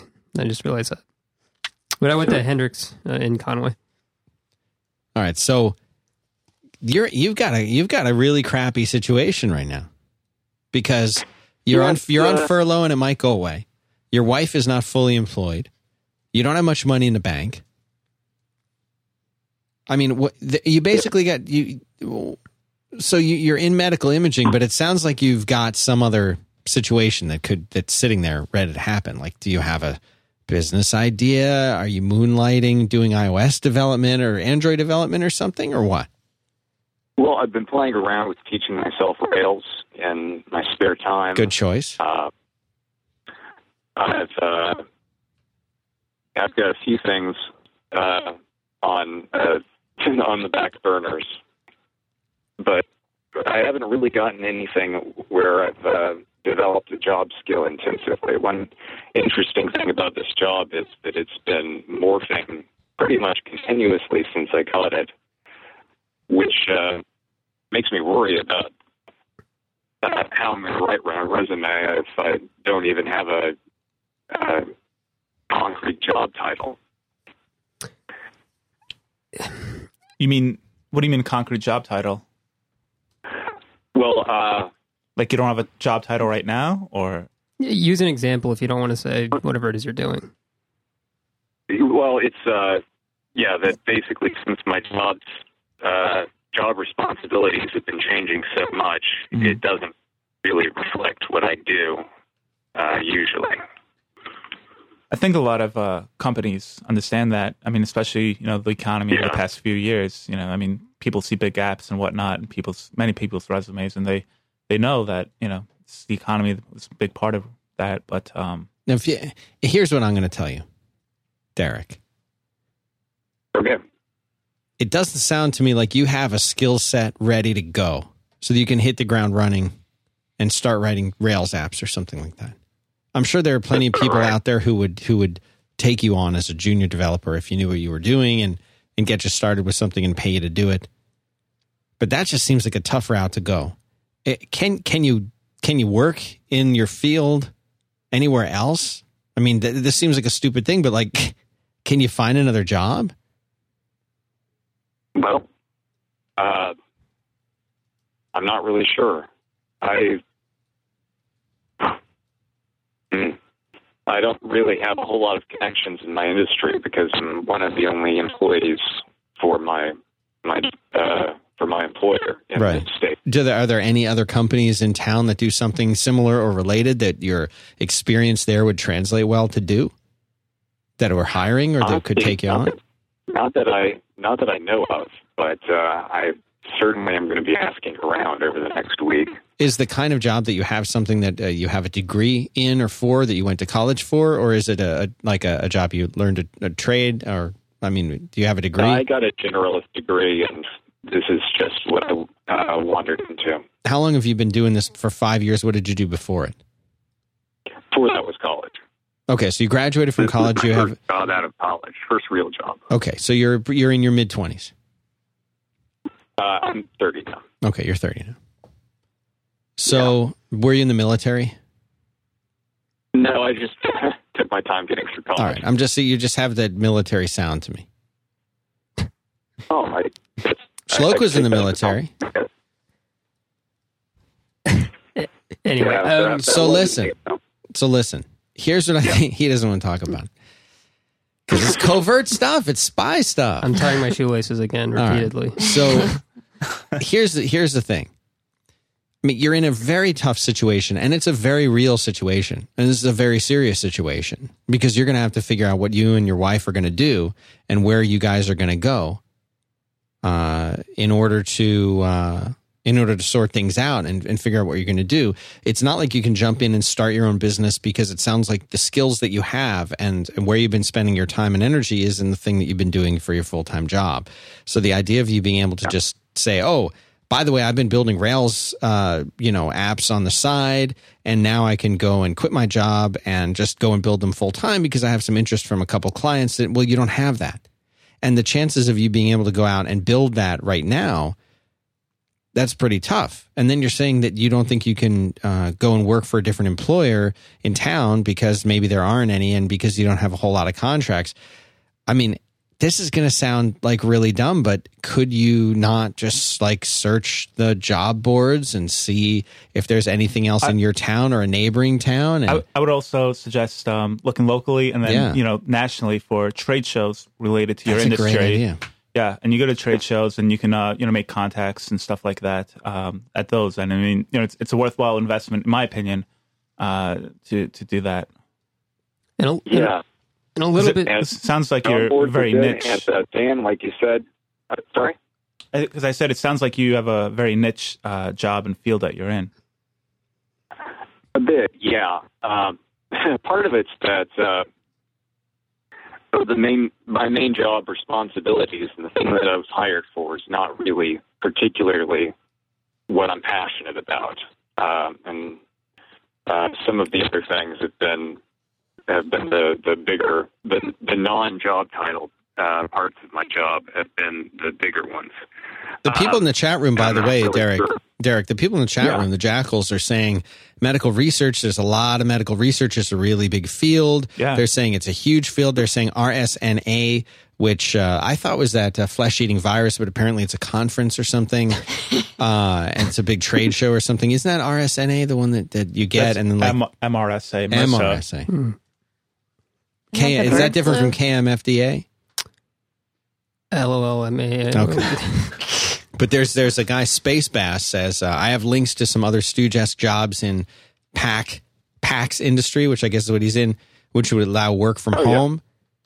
Yeah. Somebody else tweeted me, Nick Ward said, if the Arkansas caller is interested in computer vision research, my group in Boston is hiring.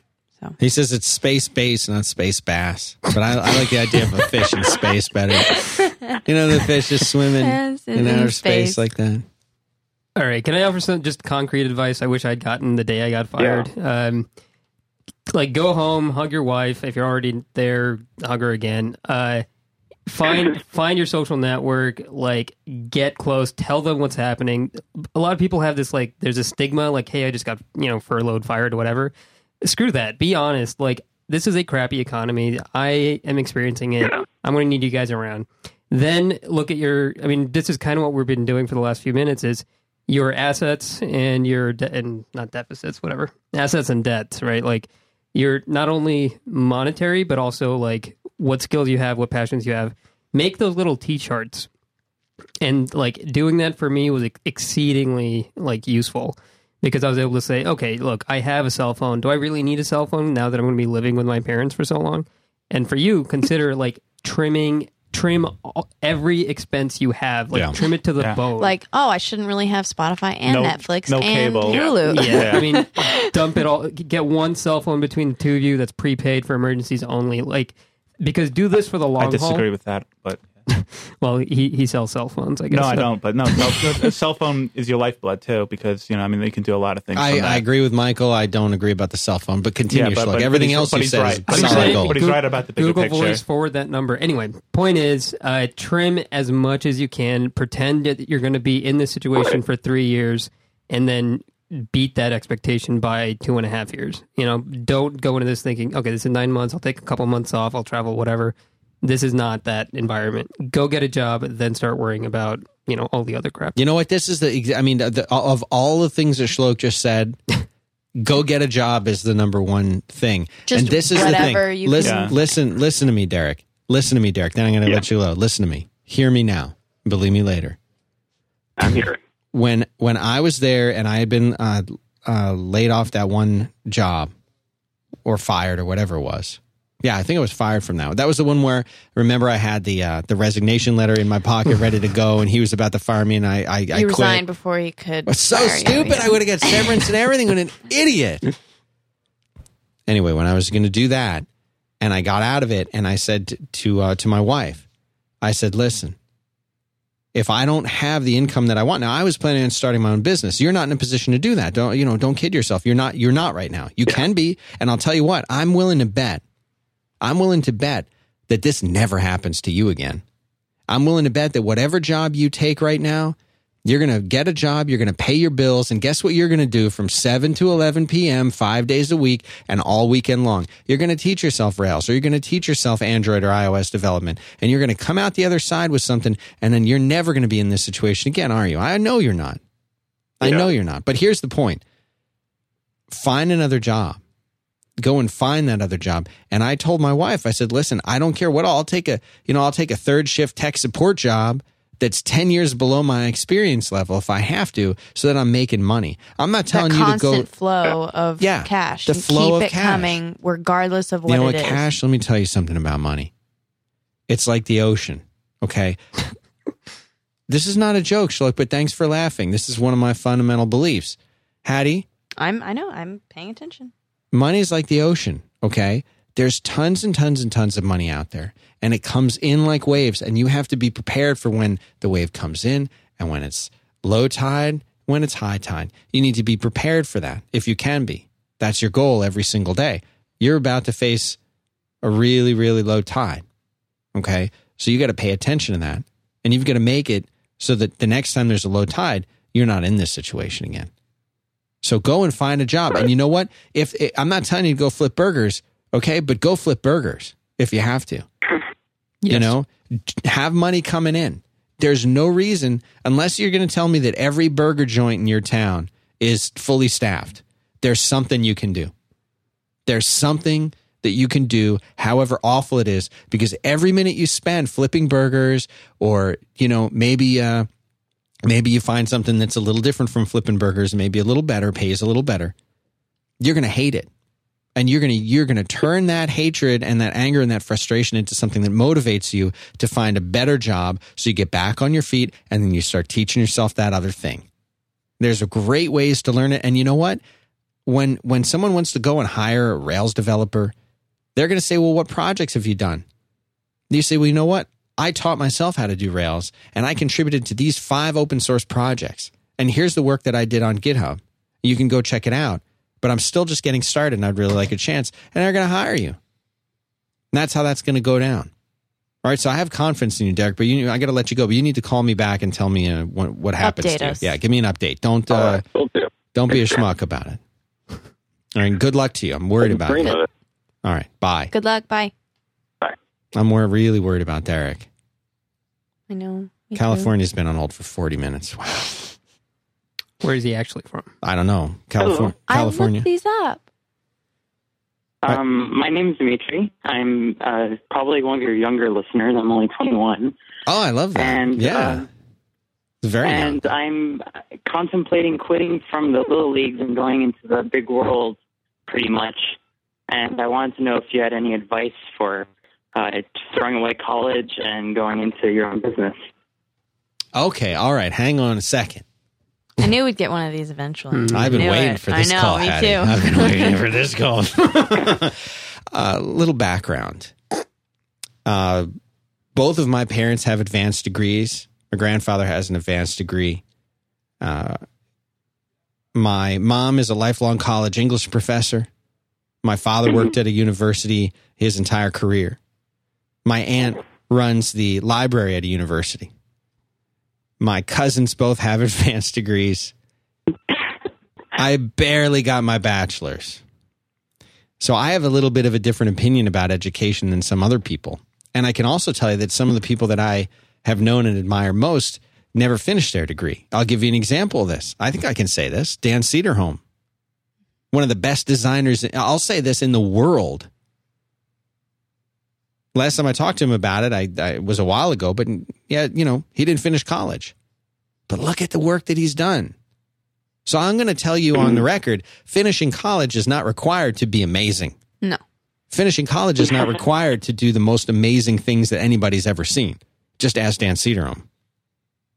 Now, here's another take on it. Right. And I have some things to chime in with. I would love to hear that. Finishing college, what it does is it says, now you're talking about starting your own business. I'll get to that. Finishing college. Michael, did you finish college? Of course, yeah. Of course. Do you hear the response? Of course. That would be mine. Freeze it. That's the best response you could have given to me. Thank you for that. Oh, God, I owe you $5. Wait, I got dinner. The last time. So finishing college, here's what this says. This says, what's your name? Dimitri. It says Dimitri is capable of finishing things. Exactly. Yeah. That's what a college degree is about. Dimitri is capable of doing this thing that all of these other people have done that shows that they are qualified to complete this thing. And that if I went to college, they put in the time and they didn't quit. And they put in the time and they came out the other side and they have this piece of paper that says, I can complete this thing. I can do this thing. And when I, as a college graduate, am interviewing you down the road, I'm going to say, where did you go to school? Oh, I went to this school, but I didn't finish. Right. Your eyebrow kind of goes up. Why didn't you finish? Because you seem like a really put together smart guy, Dimitri. Why didn't you finish your school? How much do you have left, Dimitri? How much? I have 3 months, so I am finishing. 3 months? Okay, I was like, yeah. He is finishing. Right? You're finishing. That's what you just said. He just said he was going to quit school. No, but then he just said he's going to finish. No, Dimitri, what are you I doing? want to finish very early. Like, I plowed through it for these past 2 years, and I'm really sick of not being able to have time to do stuff that I want to do. 3 months, though. No, wait 2 months, then quit. 2 months and 22 days. Also, I mean, I had friends in college that, like they really wanted to be entrepreneurs. They wanted to start their own business. They were ready to do it. They had the mindset and they had, the means and the people that they wanted to work with. But, everybody's still in college. So what they did was they just kind of banded together and they started their own business in college while like in the middle of their senior year. And I mean, they got it was a design firm and they got a portfolio together and they had huge clients. But you're saying they didn't quit school. They did not quit school. They did school and work at the same time. And I think that looked even better on resumes. I would be super impressed with that. Because you could juggle the two things at once, finish school and finish projects constantly. I mean, that's But this awesome. goes back to Dan's thing, right? Like one of those two things suffers. Like you can graduate from college. That's not hard. If you graduate with a 1.3, you're still graduated. Right. Like, you got the degree. More power to you. I'm okay with finishing college. I don't know if you should care about college if you have a successful running business on the side. That's the thing, yeah. I mean, if you got something on the side that, plenty of people, Dell, Zuckerberg, a lot of people, but they did it while they were in college and it was successful while they were in college. They didn't just quit college. Okay, so now here's an exception to this. Let's say you already invented something, Dimitri, and you put it out there, and you're now making $1 million a year from this thing, right? It's an app. $1 million, but there is something. Okay. Listen, I don't need you to get really specific, but give me an idea when you say not quite $1 million, because not quite $1 million to me says $800,000-900,000. Less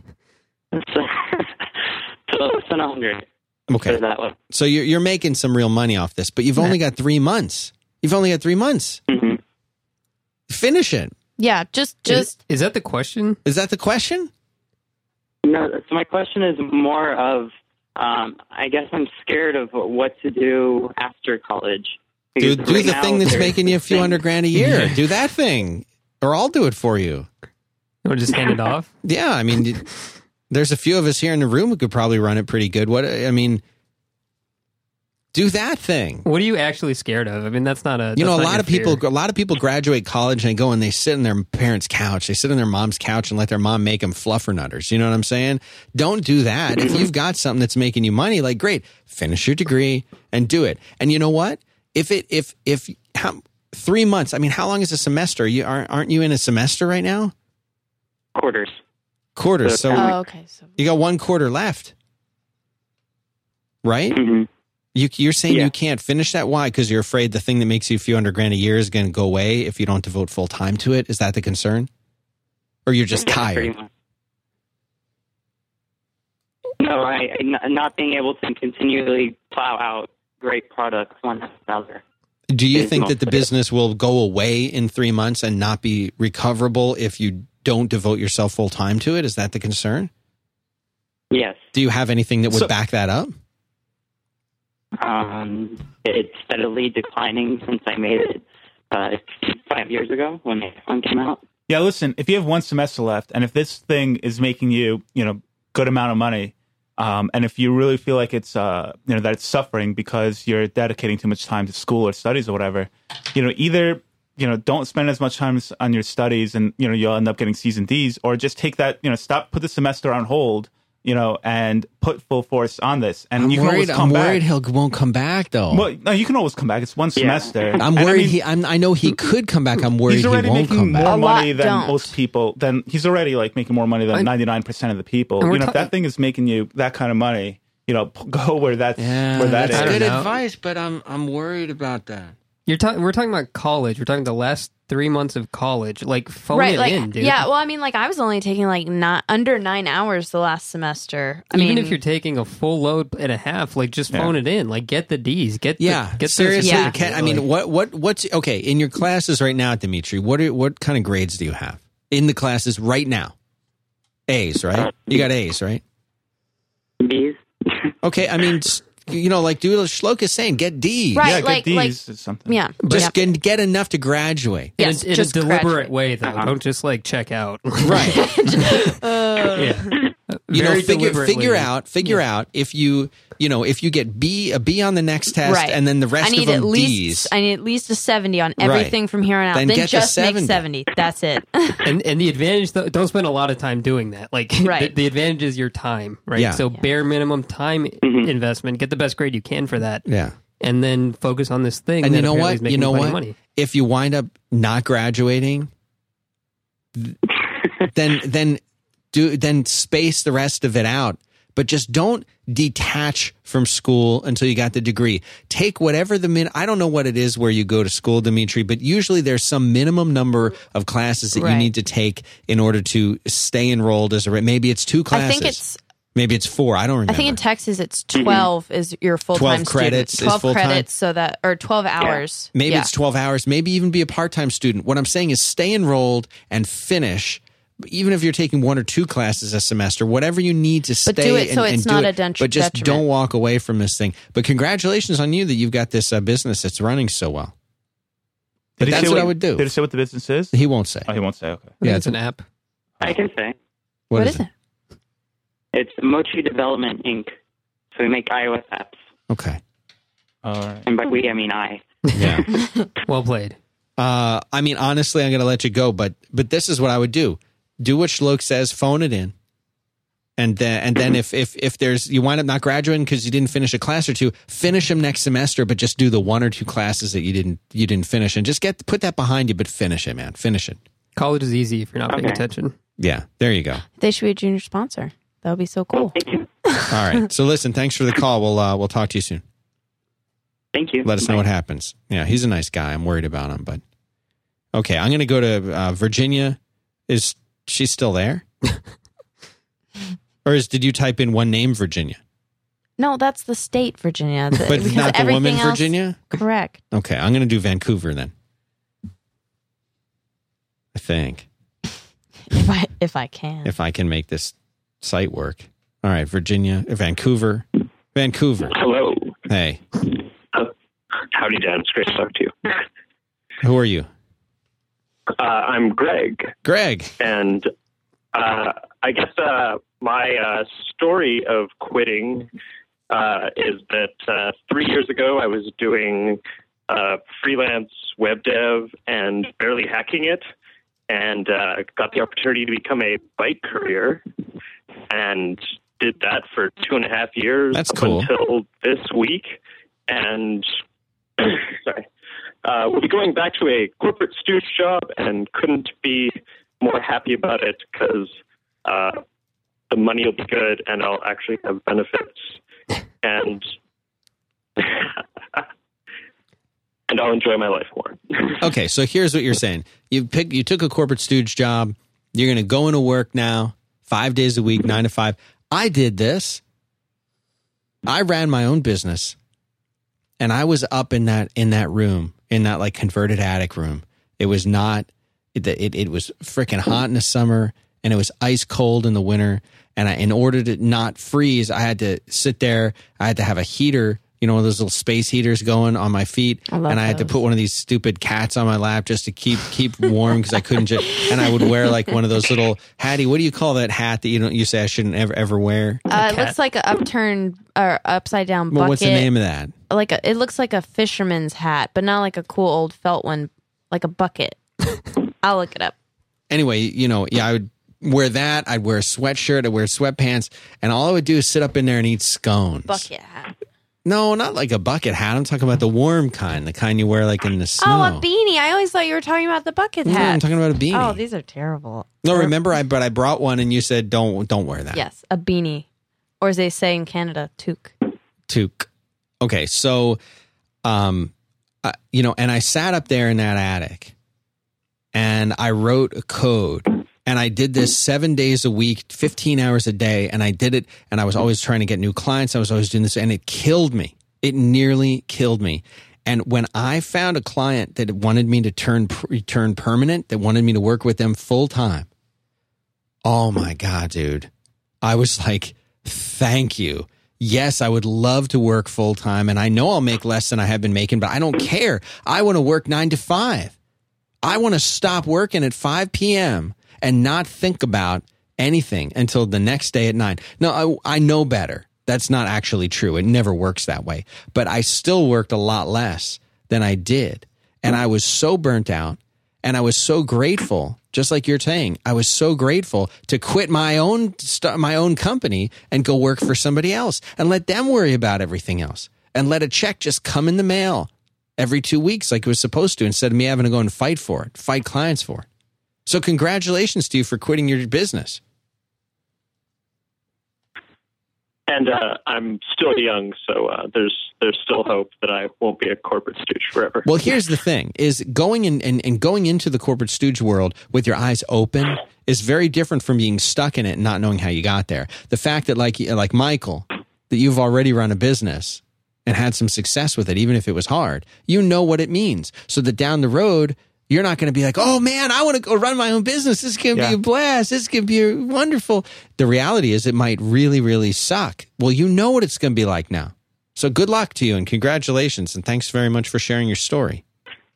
Yeah, thanks. And I just wanted to say that one of the coolest things being a bike courier in this modern age was listening to podcasts all day long. And 5x5 comprised a significant portion of what I was listening to while dodging traffic. Awesome. That is such a cool story. I have a cool image of you riding around in downtown Vancouver listening to the shows, man. Thanks so much.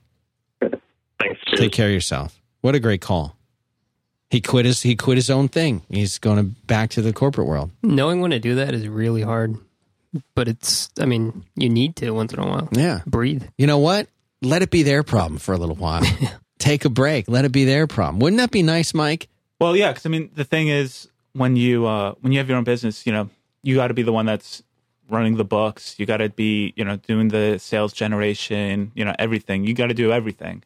Whereas where you're working, in a corporate setting, you just have your tasks and you got to, worry about that. You don't have to worry about, if the books are being balanced or anything like that. Just show up, do your job, do a good job, be done with it. Okay, Virginia, not Virginia the woman, but Virginia the city. I think you're thinking of the Commonwealth. Oh, okay. How are you? How are you, Virginia? I'm good. I'm good. Hey, this is Roger. It's Space Base in the chat room. Space Base or Space Bass. Space Bass, if you prefer. So listen, I was calling to tell you my story. I quit this week, but I am more interested in exploring an idea that came up earlier, and that's maybe it's two ideas, and we can pick one or both, but you tell me.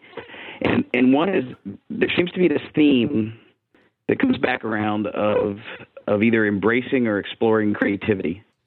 And that to me is maybe a proxy for a number of things, and I'd be curious to get your opinion about it. But it seems to me to be about getting out of environments where independent thought or independent contribution or even your own time and space management are stifled. And I'm curious if that's what you mean by that, or if you really mean creative work that's artistic work, or some other kind of traditional definition of creativity. That's a great question. I mean, for me, wow, we're almost at 2 hours, Hattie. I know, this is insane. I need for you to ring a little bell every time that we hit the quarter hour. I'll ring one right now. She's doing some sort of crazy seal dance. Here. I don't know. You can find it. So when I talk about creative stuff, the thing on the bottom right lets you see a little. No, I know, but when am I supposed to ring this bell? Every 15 minutes. Oh. Okay. I think when I talk about creative stuff, I'm always thinking about anything that makes the wheels in your brain kind of turn. That's to me what I think of when I talk about creative. I'm not necessarily saying it has to be art. I consider programming and software development to be very creative. So where do you put the idea of like the famous Google 20% time? I mean, is that are there things that Stooge-like companies could do to enable or allow for creativity that would keep some of us from burning out? I think it's more structural than that, right? You can give me, I have 20% of my time, whether I tell you or not, right? I'm probably listening to something or watching something, whatever. When somebody's not over my shoulder, I'm doing it. I think it's more a structure and the people in power understanding that people want to work, right? I mean, you hire people who want to work, and treat them like adults. Like, you have a job to do it, and I will guide you along the way. I'll help you do it, but your time is your own. That to me is the biggest thing. It doesn't have to be 20%. It's not some percentage. It's your time is your own. Do your tasks or you're out. I mean, we're a performance culture. This is what we do. And if you do perform, great. Do whatever you want. Work from Tahiti. Work from, be at your house. Don't take a day off to be with your sick kid. Like, work whenever you want. That kind of approach, which requires a real kind of leadership and a real kind of structure that's amenable to that, that's not too concerned with like how many hours did you bill on Tuesday at 3:00. That's important. And I think that's the way you pull that one off.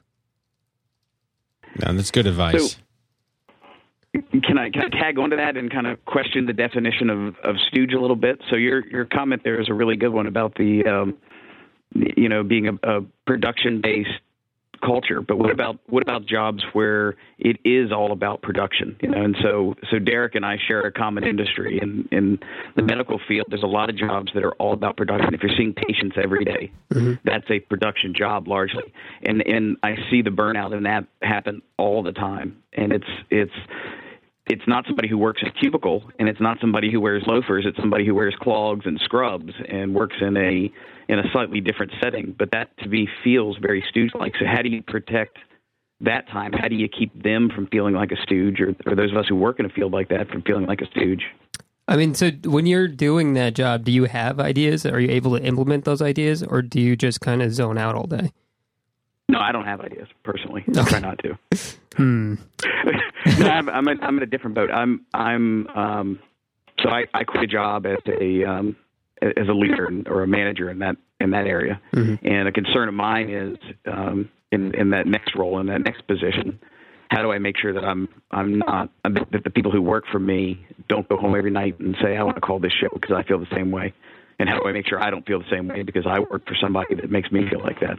Yeah, I mean, because you're basically describing like an assembly line, right? And I don't mean to diminish it, but it is a factory. No, it is. It's production work. Exactly. You're right. And so I think the best model for that is probably Toyota, in that they have an amazing retention rate. It's not based around unions. It's based around like a culture where each person is empowered. The idea there is that anybody on the floor can pull the string and stop the whole thing if they believe that something is not going right. Right? That's just one example of like the empowerment that person has, despite being, in front, attaching the widget to the wadget. I invented the word wadget right then. But, right, so there's this idea of, like, empowerment that is like, look, we know the job sucks. We're going to do our best to minimize the pain and empower you to do. If you have ideas, great. If you don't have ideas, you are still in a position of power, despite the job being very specific and very, like you say, production driven. Does that make sense? I mean, I think there's great books on Toyota and how they've changed their culture and really amped up and embraced like the 21st century of production. And I'd heartily recommend those. Well, I'll tell you the piece of me that makes a lot of sense is your idea of, that is a lot. There's a lot of production lean in healthcare, but in particular that idea of being able to stop the service line, and in turn, that's kind of a way of saying you have some power, and maybe we do too much to strip that out. I hope I'm not overly simplifying that, but I really like that idea a lot. Exactly. Thanks for sharing it. Yeah, you're not a cog, but you are. Yeah. All right, Virginia. Well, guys, I'm late in the day, so thanks for letting me join in. Yeah, man. Thanks for hanging out. I appreciate it. All right, Later. Take care. Good luck to you. Thanks for the call. I think you set him straight, Schluck. We got two people that have been waiting on hold, and then we're going to wrap this thing up. We'll be done. Okay, thank you. It's been almost 10 minutes. All right. I just wanted to play the noise. It's been 5 minutes. I'm just kidding. I think this is our very, very first call from Kentucky ever. Sounds like he's got his family going in the background. What did I do wrong?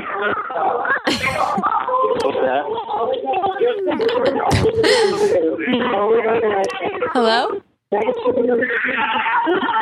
Wow, that sounds like my house. Seriously, I don't know what happened to him. That sounds like my house, though. That's any given moment of the day. Yeah. Kids running around, screaming, everything going on. When there's kids involved, the sound... So we only have one call left, Ontario. I think it's Ontario. I don't know. They've been on hold for 21 minutes. Only one call. Last one we're going to take. So if you're calling in now, it's too late. Is this really Ontario? Ontario? You're from Brazil, Dan. No, it's Alex. It's the Russian. He made it. Woo! Oh, how'd you do it, dude? How did you do it? Oh, man, it's like an adventure to do all this maneuvering to get to you today. Oh, my gosh. Well, thanks for doing it. This is the Russian. Idea. This is Alex the Russian. He's here. Oh, thanks for calling. We could have had Dimitri being the Russian today. I know, but he doesn't have the Russian accent you do. The Russian accent. Okay, so but we can try to do the whole conversation today in Russian. Oh, I'd love it. And you should talk directly to Hattie and she'll do her Russian. No, mine's not good. So what's up? What's on your mind, dude? It's been a long week since the last time we talked. I'll tell you that. I know it was a tremendous, and today I ran from the airport to get here to talk to you. Wow, thank you so much. Well, I'm so glad you made it. There you go. I just checked in to give me something good for an interview. I wanted to call in because I don't know if Virginia is still on the line. No, she's gone, but I know she's listening. She would never not listen. Okay. No, she's great. She's doing great. I wanted to tell you that this week we had some, and I can't reveal who the person is, but I'm talking with a recording artist back in Canada. And this particular artist decided to quit the label she was working with. Okay. So we're going completely independent with her next release, and in the coming weeks. But it sounds like some of the artists in the world are completely independent. But when you're working for a recording label, you're actually a corporate stooge. That's really an interesting point to make. You're totally beholden to them in so many ways. Oh, more than you can imagine, especially these days with the 360 deals. I don't know if you can explain later when I'm off the air what it is, but basically you sign everything, concerts, CDs, iTunes, whatever you do. Your label takes a cut of it. And usually they don't like to take any risks. Yeah, that makes sense. Are you still there? Did we lose you? Oh, I think we lost him. Oh, no. Dimitri wasn't good enough as a Russian. I'm sorry. We had two almost Russians, then we had the real Russian. A half Russian and a half Russian. He's so good, though. His connection was not very good. No, she was half Bulgarian. Tina was half Bulgarian and half Russian. Okay, that's and Dimitri... I almost said Ukrainian, but that was not right. Ukrainians are pretty cool, too. but they're not Russian. Well, I don't know. I'm going to try him. He's going to have to. Oh man, what do you already have to say? Okay, so listen, he started something. Let me tell you what a 360 deal is. Okay, the 360 deal. This is a relationship between like a performing artist, right, and the music industry. And the company says that they'll provide support for the artist. They'll give them advances. They'll give them money for touring, right? That kind of thing. And in return, the artist just says, okay, I'll give you a percentage of all of my income.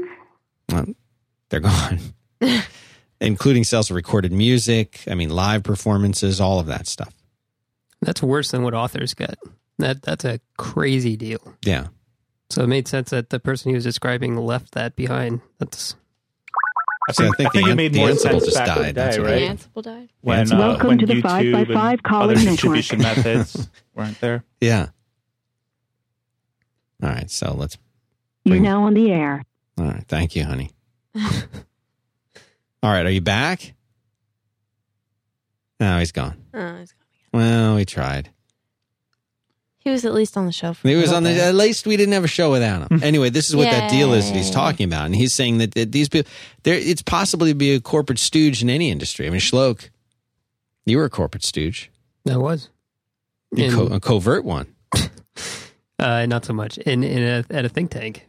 Yeah. So it's definitely possible. Patty's the only one here that hasn't been one. I worked at Nordstrom. You did Nordstrom, and then wait a minute, you worked at that other place. I don't want to say the name of it. You always talk about it. Yeah, the other one before this. Oh, yeah, no, but that's not corporate stoogie because that's with my family. So no, not that one. The design thing. Oh yeah, I forgot about that See? one. But that wasn't corporate stoogie either. Oh, wasn't? Not really. It was in a room like this with 3 other people. So that's very stoogey, though. It's not stoogey. Kind of stoogey. Yeah, kind of. Well, he's trying back. All right, we'll give him one last shot. Alex. Yeah, it went. He's cutting out, man. You're breaking my heart. You know what, Alex? You're breaking up and you're breaking my heart. I'm going to give you a special Skype line next week, Alex, just for you. And if you don't abuse it. Do that. All right? No, I will not abuse it, believe me. He sounds so much better right now. I know, he does. You sound pretty good now, Alex. It was pretty bad on your end. But anyway, what can I tell you? It was fine on this side. I can see the network here. Okay, so I don't know where I ended up. Where I got. Oh, that's tough. All right. Oh, come on. All right, Alex, you're breaking up. We'll you're do breaking it next week. All right, we'll do it next week. We'll do it. All right. I love that guy, though. I like he's so cute. it's on your end. So. All right, that's fine. So listen, this is a lot of calls. We got some great calls today. There's people who don't like the calls, Hattie. Do they listen to the show? I don't know. They're saying they don't like the calls. Who? I'd be curious as to why. Who's saying this? I don't know, but it brings me down. Don't listen to the show then. If you don't like to listen, just saying. No, keep listening, but don't look at me like that. Call in and tell us why. I would love to be here for that. Call in and tell us why. Yeah. Call in if you don't like the calls and you're still listening through all this. Call in and tell me why. Here's what they say. They say they like when I tell the stories. Oh. So next week, you're a good storyteller. I'm going to start out with a story, and I'm going to end with a story, and now everybody will be happy. I think that's a great idea. My stories generally contain a lot of misery and a lot of frustration. A lot of anger. A lot of anger. Yeah. You're a very good storyteller. So the children's stories. Yeah, those are the children's stories. Those actually are the children's stories. All right, so listen, I appreciate everyone who called in. Now, you know what? We haven't been getting a lot of voicemails, probably because I have neglected to play them on the air, but that doesn't mean I don't listen to them. And 512-222-8141 is the voicemail number. 512, Shlok. 512. Say it with me. 222. 512-222. 8141. Hopefully. 512-222-8141. See, I want to get you doing that. I want you to do the intro. But in a confident way. I want you to do the intro. I want you to do the sponsor reads. No, I'm never doing the intro because that's all you. Yeah, I'll never do the intro. Sorry. What about a pre-intro that has the phone numbers or something? Maybe. All right. Or but you right will after do the show sponsor starts, because if you do the sponsor, it'll give me a sponsor. chance to lay down during the show. No one's laying down. You got to keep your energy up. Well, it's by quick. laying down. Let's put the song back on. We'll put the song back on. All right. So if you want to, we don't have a Twitter account for this, so you can just follow me on Twitter, Dan Benjamin on Twitter. And the folks who are with me here, Michael, do you want people following you on Twitter, or do you not want them knowing who you are? No, it's fine. Who are you? I'll just next time. Next time, you don't want me to put your Twitter in the show notes? Oh, yeah. What is it? No, it's Contract Gurus. Oh, that's your thing, Contract Gurus. Yeah, so people can go there and they can follow us, get updates on. That's not going to be you personally, though. Well, I don't have a personal one. I mean, you don't we post through that. What about your personal brand? Oh no, I have contractgurus.com and there. Shlok, you're just Shloky. Shloky. SHLOKY. Yep. You're there, and you don't even have as your avatar is the Siri icon. You know I'm going to give you a hard time about that, He's right? He's always with First us. of all, stealing the brand. No, well, yes. Okay, so first of all, you're stealing the brand. Second of all, if I was to walk into a room and look for Shloky, I'm going to see a Siri icon. I'm going to expect to walk up to a Siri icon and talk to that. But then you realize he's got a face. Number 3, Shloky is a nice looking man. He has nothing to hide. Represent that. Yeah. I mean, he is, there's no reason to hide behind the Siri icon. Well, I'm not hiding. It was a branding initiative. I know, but I would like your branding initiative to be the initiative is your of you. picture could be you, and the background of your Twitter could be. Could work. That's a good transition. Could work. Ding. And you saw the images I made of you over the weekend. Those are not going anywhere. I think I like the one with the eye patch. The eye patch is the best one. I think that one. With I've pipe, chosen that the one. pipe the coming pipe's out? good too. That's my chosen avatar for you. That was all pretty scary. All right, so you can follow him on Twitter. Hattie is at Hattie Bird on Twitter, and I would love to hear from you. So call that voicemail number. Love to take your call and just chat. See if there's anything that we can do to fix you up. Maybe tune in for some updates from those people that called this week. I would love to hear updates. I really hope people do call in for Dimitri from college, and Alex from Russia. Alex from Russia, but also the guy that got fired. Or the furlough. And I really want to hear back from Tina and find out where she's acting, where we can see her shows. It's all about the people. All of the links are at 5by5.tv/quit/6. We really appreciate all of you tuning in today. Couldn't do it without you guys, of course, and without the great calls. Next week, I'll tell some stories. Have a good week. Thanks, everybody.